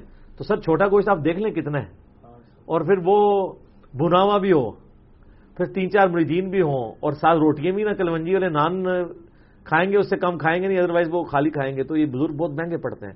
یہ دنیا میں بھی آپ کو مہنگے پڑ رہے ہیں, ابھی جو آخرت میں انہوں نے مہنگا پڑنا ہے نا, تو انہوں اتنے جا کے میری ویڈیو یاد آنی ہے. ਤੁਸੀਂ कहना काश वक़ालू लौ कुन्ना नस्मअ व नअक़िलु मा कुन्ना फी अस्हाब अस्सईर, सूरतुल मुल्क में आता है, काश हमने अकल इस्तेमाल की होती, बात सुन ली होती तो बात समझ आ जाती। तो अल्लाह ताला फरमाएगा फ़अतरफ़ू बिज़ंबिहिम, इन्होंने अपने असली जुर्म का इतराफ कर दिया। फसुहक़न लिअस्हाब अस्सईर, लेकिन फायदा कोई नहीं, फिटकार है इनके ऊपर, अब कुछ नहीं हो सकता। ठीक हो गया। अली भाई अगला सवाल है, मौलाना मक्की हिजाजी देवबंदी साहब की एक नई वीडियो मंजर आम पर आई है जिसमें उन्होंने दावा किया है कि मौलाना मौदूदी राहिमहुल्लाह का नजरिया ये था कि शादीशुदा जानी के लिए रजम वाली सजा इस्लाम में नहीं है, इसलिए मौलाना मौदूदी राहिमहुल्लाह रजम की सजा के मुनकर हुए और राह हक से उनके कदम फिसल चुके थे। मौलाना मक्की देवबंदी साहब का ये दावा कहाँ तक दुरुस्त है, प्लीज वजाहत फरमा दें। ये जो मौलाना मक्की साहब है ना, हाफिज़हुल्लाह ताला मिनल जिन्नति वन्नास, इन पे आजकल शयातीन जिन और शयातीन इंस का हमला हुआ है और किस किस्म की वल्गर सवालात की इनकी वीडियोज आ रही हैं जो खुद देवबंद मकबे फिक्र के लिए भी शर्मिंदगी का बायस बनी हुई है। और इनका हाल यह है कि इन्होंने अपनी कभी किसी बुजुर्ग बाबे के बारे में जिन्होंने दीन के साथ वो जुल्म किए हैं और बद अकीदगियां फैलाई हैं, कभी उनके खिलाफ नहीं कहेंगे कि उनके कदम फिसल गए, वो गुमराह हो गए या इनका पूरा टारगेट जो है ना, नंबर 1 होगा बरेलवियों के खिलाफ, नंबर 2 अहले हदीस के खिलाफ, नंबर 3 अहले तशय्यो के खिलाफ, और नंबर 4 इस तरह के जो लोग हैं ना, मौलाना मदूदी, अमीन एहसन इस्लाई, जावेद अहमद गामदी, इनके बारे में इनका हक है इख्तिलाफ राय करें, लेकिन सर उलुल इल्म क़ाइमन बिल क़िस्त बने, अहले इल्म इंसाफ पर कायम, झूठे इल्जामात न लगाएं, अपने बुजुर्ग बाबों का दिफा करने के लिए और दूसरों के बाबों को नीचा करने के लिए झूठ ना बोलें। अब दुनिया पढ़ लिख गई है, लोगों के सामने तफहीमुल कुरान है, आप किस तरह झूठा इल्जाम लगा सकते हैं उनके ऊपर? अब मैं कैसे कह दूं कि आपका स्लिप ऑफ टंग हो गया? अगर स्लिप ऑफ टंग है तो हमारी वीडियो के बाद आप रुजू रिकॉर्ड करवाएं। और मेरे बारे में जो जो इन्होंने बातें की थी आपको पता ही है, तो मैंने फिर पूरी तबीयत साफ की थी, कादियानियत तक का इल्जाम लगाया मेरे ऊपर। ठीक है, वो आप यूट्यूब पे मेरा क्लिप देखें, मक्की हिजाजी की हकीकत, इनकी वीडियो प्रूफ के साथ अंडरस्टैंड इस्लाम के ऊपर अपलोड हुआ है, हमारे भाई ने किया है। हम तो नहीं वो कॉपीराइट की मैसेज लगाते, हमने भी किया था लेकिन वो वीडियोस के बगैर था, वो आप जाके देखें। शेख मक्की हिजाजी की हकीकत, एक एक वीडियो के साथ जवाब दिया उनकी बातों का। अब इन्होंने ये जो इस वक्त माज पकड़ा हुआ है ना, वो फिरका देवबंदिया को बचाने के माज पे खड़े हुए हैं, और अजीब जो उनके दिमाग में आता है, उन्होंने कहीं जवानी में कोई बात पढ़ ली थी, किसी और के बारे पढ़ी थी, किसी और पे फिट कर देते हैं। सर अगर आपके इस वक्त यानी यादाश्त में कोई इशू आ गया तो आप थोड़ी तैयारी करके बैठे, आप वही बातें करें जो मेरे ख्याल है वो आप जो बगैर कुरान और हदीस के दलाइल के जो वल्गर किस्म के क्वेश्चंस को एड्रेस करते हैं, आप वही काम जारी रखें। चाहे लोगों के लिए एक जो है वो एक वो स्टेज ड्रामा तो बना ही हुआ है ना, वो बना रहेगा। दीनी मसाइल को आप डिस्कस ना करें, क्योंकि आप दीनी मसाइल डिस्कस करते हैं तो बगैर दलील के। ये बताएं किस जगह मौलाना मदूदी ने रजम की सजा का इनकार किया है। मैं आपको दावे से कहता हूं अला वजह बसीरत के जो रजम की सजा के ऊपर जितने इल्मी इतराजात किए गए थे, उनका इल्मी जवाब इंटेलेक्चुअल लेवल पे जाके जो मौलाना मदूदी ने तफहीमुल कुरान में दिया है ना, किसी और आलिम दीन ने दिए ही नहीं है। जो बंदा रजम की सजा के डिफेंड होने के ऊपर तफहीमुल कुरान में लिख रहा है, सूरत निसा की आयात के कॉन्टेक्स्ट में, सूरह नूर की आयात के कॉन्टेक्स्ट में, उस बंदे पे आप ये इल्जाम लगा रहे हैं, इससे आपको अंदाजा हो जाएगा कि इनका मकसद डिफेम दूसरों को करना होता है। लेकिन चूंकि आप तो दुनिया बदल चुकी है, क्यों? तो दुनिया में नारा है कि ना मैं वाबी ना मैं बाबी, मैं हूं मुस्लिम इल्मी किताबी। पहले तो आपके लोग जो है सामने वो जो है ना वो खामोश तमाशाई बन के सुनते रहते थे, बेजुबान बैठे रहते थे। अब तो लोग कहते हैं सर कहां लिखा है, फिर लोग हमसे भी राब्ता करते हैं। दीन में कोई मसला डिस्कस होता है, सबसे पहले यहां लोग राब्ता करते हैं और पूछते हैं। इस हवाले से मुझे बल्कि एक ईमेल भी आई हुई है, बकायदा पूछा गया। तो मेरे भाई ये बिल्कुल झूठ है। आप तफहीमुल कुरान में चले जाएं, सूरह नूर पारा नंबर 18 की तफसीर निकालें, शुरू की आयात की मौलाना मौदूदी रहमहुल्लाह ताला ने इतने बेहतरीन अंदाज में रजम की सजा का मुकदमा पेश किया है। उन्होंने ये बताया है کہ اگرچہ قرآن میں زانی کی سزا جو ہے وہ 100 کوڑے آئی ہے، لیکن یہ اس زانی کے لیے ہے جو غیر شادی شدہ ہے. جو کہ منکرین حدیث ہیں ان کا موقف یہ ہے کہ زانی کی سزا یہ ہے چاہے وہ شادی شدہ ہو خواہ غیر شادی شدہ ہو. تو اس کے رد میں مولانا مودودی نے ان کو ایون تورات سے لا کے آیات کتاب الاستثناء چیپٹر سے پیش کی ہیں کہ یہودیوں کے ہاں بھی قتل کی سزا، رجم کی سزا موجود تھی. جو ابو داؤد میں پورا چیپٹر ہے نا، وہ حدیث نہیں ہے. نبی الاسلام وہ رجم کی سزا کے لیے آپ کو سنن ابی داؤد میں حدیث آتی ہے نا، بلایا تھا تو نبی الاسلام نے کہا تورات لاؤ تو میں فیصلہ کرتا ہوں. تورات لائی گئی تو نبی الاسلام کو انہوں نے ایک گدی پہ تکیے پہ بٹھایا ہوا تھا. نبی الاسلام خود زمین پہ بیٹھ کے تکیہ پیٹ کے نیچے سے نکال کے سامنے رکھی اور اس کے اوپر وہ تورات رکھی جو یہودی لے گئے تھے، اور کہا کہ میں ایمان لایا اس کتاب پر اور اس کے نازل کرنے والے پر. حالانکہ ٹیمپرڈ کتاب تھی، اتنا احترام کیا. اور آپ اپنے ساتھ ایک صحابی لے گئے تھے جس کو عبرانی زبان آتی تھی، ہیبرو لینگویج. تو جب وہ رجم کی سزا والی آیات آئیں تو اس نے اوپر ہاتھ رکھ لیا یہودی عالم نے. تو انہوں نے کہا یا رسول اللہ اس کے نیچے لکھا ہوا ہے. وہ نکل آیا اور پھر وہ رجم کیا گیا. یہ پورا رجم کے اوپر چیپٹر ہے ابو داؤد کے اندر. بخاری مسلم میں کئی احادیث ہے رجم کی سزا پہ. تو مولانا مودودی نے نہ صرف یہ کام کیا کہ انہوں نے اس سزا کے اوپر جو اعتراضات ہیں وہ دیے، بلکہ انہوں نے شریعت موسوی سے بھی اس کو ثابت کیا کہ شریعت موسوی کی کنٹینیوشن ہے شریعت محمدیہ صلی اللہ علیہ وآلہ وسلم، تاوقت کہ کسی کو ڈینائی نہ کر دیا جائے کسی بات کو. تو ان کا ڈینائل کوئی نہیں آیا، اور بخاری مسلم میں درجنوں احادیث ہیں. بلکہ انہوں نے کہا اس کے اوپر اجماع ہے اور اس کا انکار صرف خوارج نے یا معتزلہ نے کیا ہے. باقی انہوں نے کہا خلفائے راشدین کے دور میں یہ اجماع یہ سب کچھ چلتا آ رہا ہے، اور جن لوگوں نے انکار کیا ان کی باتوں کو انہوں نے جواب دیے ہیں.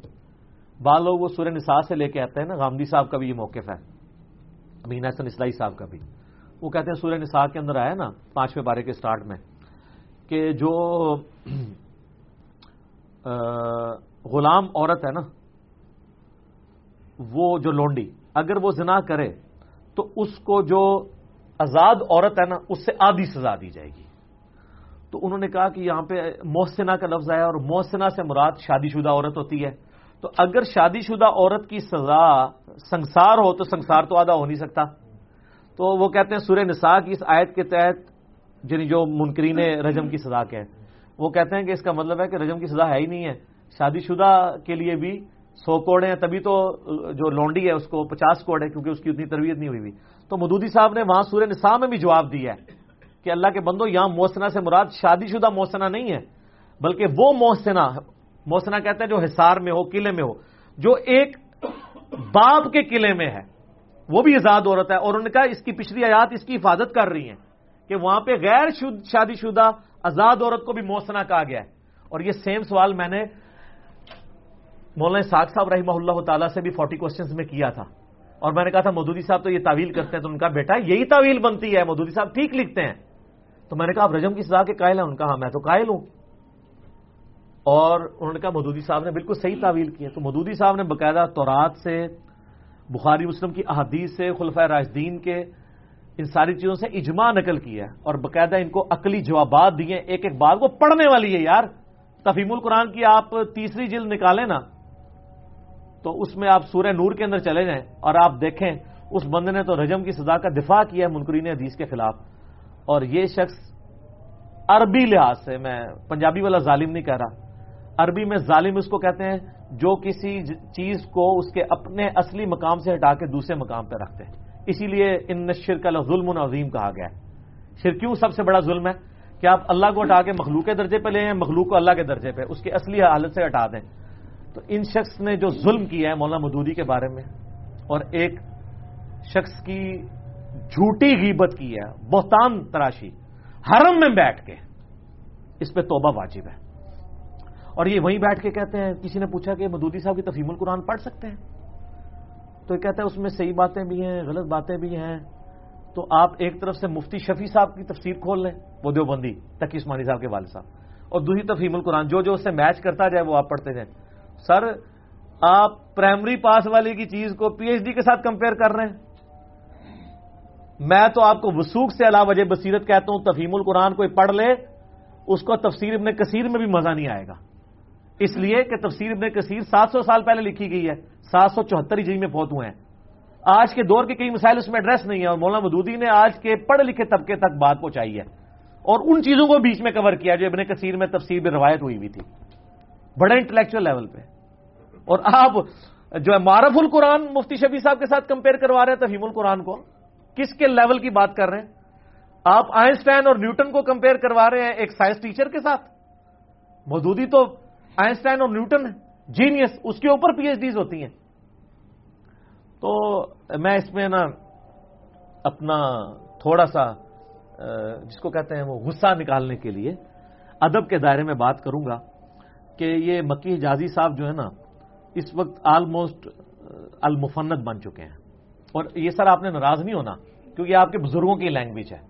آپ کے بزرگوں نے نا احمد بریلوی صاحب کی حسام الرمین جس میں جینون انہوں نے کفر کے فتوے گستاخانہ عبارتوں پہ لگائے تھے، اس کے جواب میں جو کتاب لکھی نا 1906 میں المحند علی المفند، تو انہوں نے احمد بریلوی کو المفند کہا تھا. جو آپ کہتے ہیں ہمارے بزرگ تو بڑی میٹھا اختلاف کرتے ہیں. المحند ہند کی تلوار، المفند ایک سٹھائے ہوئے بابے پہ، پاگل بابے پہ. اور المفند کسے کہا؟ احمد بریلوی کو. اور اس میں پھر انہوں نے لکھا کہ احمد بریلوی اور ان کی پوری جماعت ایک شیطانی لشکر ہے جو ہم پہ حملہ آور ہوا ہے، جس طرح انبیاء پر شیطان حملہ آور ہوتے تھے یہ علماء دیوبند رضی اللہ عنہم پر ہوئے ہیں. ہائے ہائے ہائے صدقے، 14ویں صدی دے مولوی رضی اللہ عنہم. تو انہوں نے المفند کہا تھا احمد بریلوی صاحب کو. تو اس وقت جس طریقے سے آپ جھوٹے الزام لگا رہے ہیں نا مولانا مودودی رحمہ اللہ پر، آپ خود اس وقت المفند کا کردار کر رہے ہیں کہ ایک ایسا بابا جس کا، اور یہ تو شستہ ورڈ ہے نا کیونکہ ان کے بزرگوں نے استعمال کیا ہے. اور سر آخر میں عرض کیا ہے کہ اب ایک نیا ورژن آ چکا ہے، عربی جاننے والوں کو سمجھ آ جائے گا، علماء سے پوچھ کے المہندس علی المفندین، ایک انجینئر اتنے زیادہ سٹھائے ہوئے بابوں کے اوپر. المہندس کہتے ہیں انجینئر کو عربی میں، تو المفندین. تو توبہ کریں گے، ہم توبہ کا انتظار کریں گے اس ویڈیو کے بعد. اگر نہیں آئے گی تو ہم اسی طریقے سے آپ کی عزت افزائی کرتے رہیں گے جب تک آپ حرم میں بیٹھ کے جو ہے وہ یہ جھوٹ بولنا بند نہیں کریں گے اور ایک خاص فرقے کا دفاع کرنا بند نہیں کریں گے. میرے پاس بہت کچھ ہے کہنے کو آپ اور آپ کے بزرگوں کے بارے میں، گھنٹوں فی البدی بول سکتا ہوں، مجھ سے کوئی چیز چھپی بھی نہیں ہے. لیکن ابھی صرف یہ چیز آپ کا تازہ جھوٹ آیا تھا تو تازہ جواب ہے. آندہ جو جھوٹ بولیں گے نا انشاءاللہ یہاں پہ بیٹھ کے ہم دفاع کر رہے ہیں، کیونکہ اس وقت پریکٹیکلی فرقہ دیوبندیہ کے پاس اختلافی موضوعات پہ نا یہ بابا جی اب باقیات الصالحات رہ گئے ہیں، انہی کے کلپ وہ چڑھا رہے ہوتے ہیں. تو اس لیے چونکہ ہم نے پہلے بتایا کہ جس کی ویورشپ ہزاروں میں لاکھوں میں پہنچ جائے گی اور اس کے ان کے جس چینل پہ چڑھتے ہیں اس کے سبسکرائبر بھی 1.4 ملین ہے، ہم جواب دیں گے. اور پھر انشاءاللہ یہ ویڈیوز چڑھیں گی اور اس کے بعد ان کے ماننے والوں کو پتا چلے گا یہ کیا کر رہے ہیں. اور میں آپ کو بتاؤں یہ المفند میں نے چھوٹی بات کی ہے. پچھلے دنوں یہاں پہ ایک پشاور کے وکیل صاحب آئے، ان کا اپنا لاء کالج ہے. انہوں نے مجھے خود بتایا کہ میں پچھلے دنوں حرم مکہ میں گیا ہوا تھا عمرے کے لیے، 1-1.5-2 مہینے پہلے کی بات ہے. تو کہتے ہیں وہاں پہ مکی صاحب سے میری ملاقات ہوئی تو میں نے آپ کے بارے میں پوچھا کیونکہ میں آپ کو سنتا تھا، وہ خود دیوبندی ہیں. تو انہوں نے مجھے کہا کہ انجینئر کے پیج ڈھیلے ہیں. یہ چھوٹی بات ہے. انہوں نے مجھ پہ قادیانیت اور پتہ نہیں گمراہ اور یہ کہا کہ گالیاں دیتا ہے، بڑے بڑے الزامات لگائے. یہ تو چھوٹا الزام ہے. پیٹ ڈھیلے کا مطلب کیا؟ انہوں نے مجھے المفند کہا. تو ظاہر کہنا تھا نا ان کے بزرگ جو احمد بریلوی صاحب کو، اعلیٰ حضرت کو المفند کہتے ہیں، کروڑوں لوگوں کے امام کو، تو پھر آپ لوگوں کے اماموں کو بھی لوگ برا کہیں گے. تو انہوں نے مجھے کہا کہ اس کے پیج ڈھیلے ہیں. پیج سر ڈھیلے نہیں ہیں، صدیوں کے جو ڈھیلے پیج تھے نا اللہ کے فضل سے وہ المہندس علی المفندین کی برکت سے وہ سیدھے ہو چکے ہیں اللہ کے فضل سے. میں اس لیے کہتا ہوں میں میکینیکل انجینئر تو ہوں الحمدللہ آنرز کے ساتھ میں ایک سرجن ڈاکٹر بھی ہوں کہ جہاں جہاں کینچی چلانی پڑتی ہے، چیرا لگانا پڑتا ہے، اپینڈکس نکالنا پڑتا ہے جو علمی اپینڈکس پھیل چکا ہے، پھٹ چکا ہوا ہے، گستاخانہ عبارتوں کا، ناسبیت کا، رافضیت کا، یزیدیت کا، بابیت کا، وہ سارے سرجن کاٹ لگا کے پھر جوڑتا ہوں، پھر بالکل شفا ہو جاتی ہے. اللہ کا فضل ہے. آپ دیکھ لیں کہ اہل حدیثوں کو دیکھ لیں، انہوں نے توحید کا کام، قبر پرستی کے خلاف بولنا، یہ سب کچھ چھوڑ کے میرے خلاف کلپ چڑھا رہے ہیں. دیوبندیوں کو دیکھ لیں میرے خلاف کلپ چڑھا رہے ہیں. اب شیعہ کے بھی آگے، اللہ کا شکر ہے آئے ہیں یار، میں بڑا انتظار کر رہا تھا. قادیانیوں کے میرے خلاف آ گئے، بریلویوں کے بھی آئے ہوئے ہیں. تو اس سارے کام چھوڑ کے میرے پیچھے لگے ہوئے ہیں، اس لیے کہ ان کو پتہ چل گیا کہ ہمیں ہمارے پیج جو ڈگلے ہوئے تھے نا آگے کسے اس نے. تو سر اللہ کا فضل ہے، کسے گئے ہیں، انشاءاللہ مزید کسیں گے. تو آپ توبہ کریں، میرے حال اتنا ہی کافی ہے. اللہ تعالیٰ سے دعا ہے جو حق بات میں نے کہی اللہ تعالیٰ ہمارے دلوں میں راسخ فرمائے. اگر جذبات میں میرے منہ سے غلط بات نکل گئی تو اللہ تعالیٰ ہمارے دلوں سے ہی معاف کر دے، ہمیں معاف کر دے، ہمیں کتاب و سنت کی تعلیمات پر عمل کر کے دوسرے بھائیوں تک پہنچانے کی توفیق عطا فرمائے. سبحانک اللہم و بحمدک، اشہد ان لا الہ الا انت، استغفرک و اتوب الیک، وما علینا الا البلاغ المبین. جزاکم اللہ خیرا.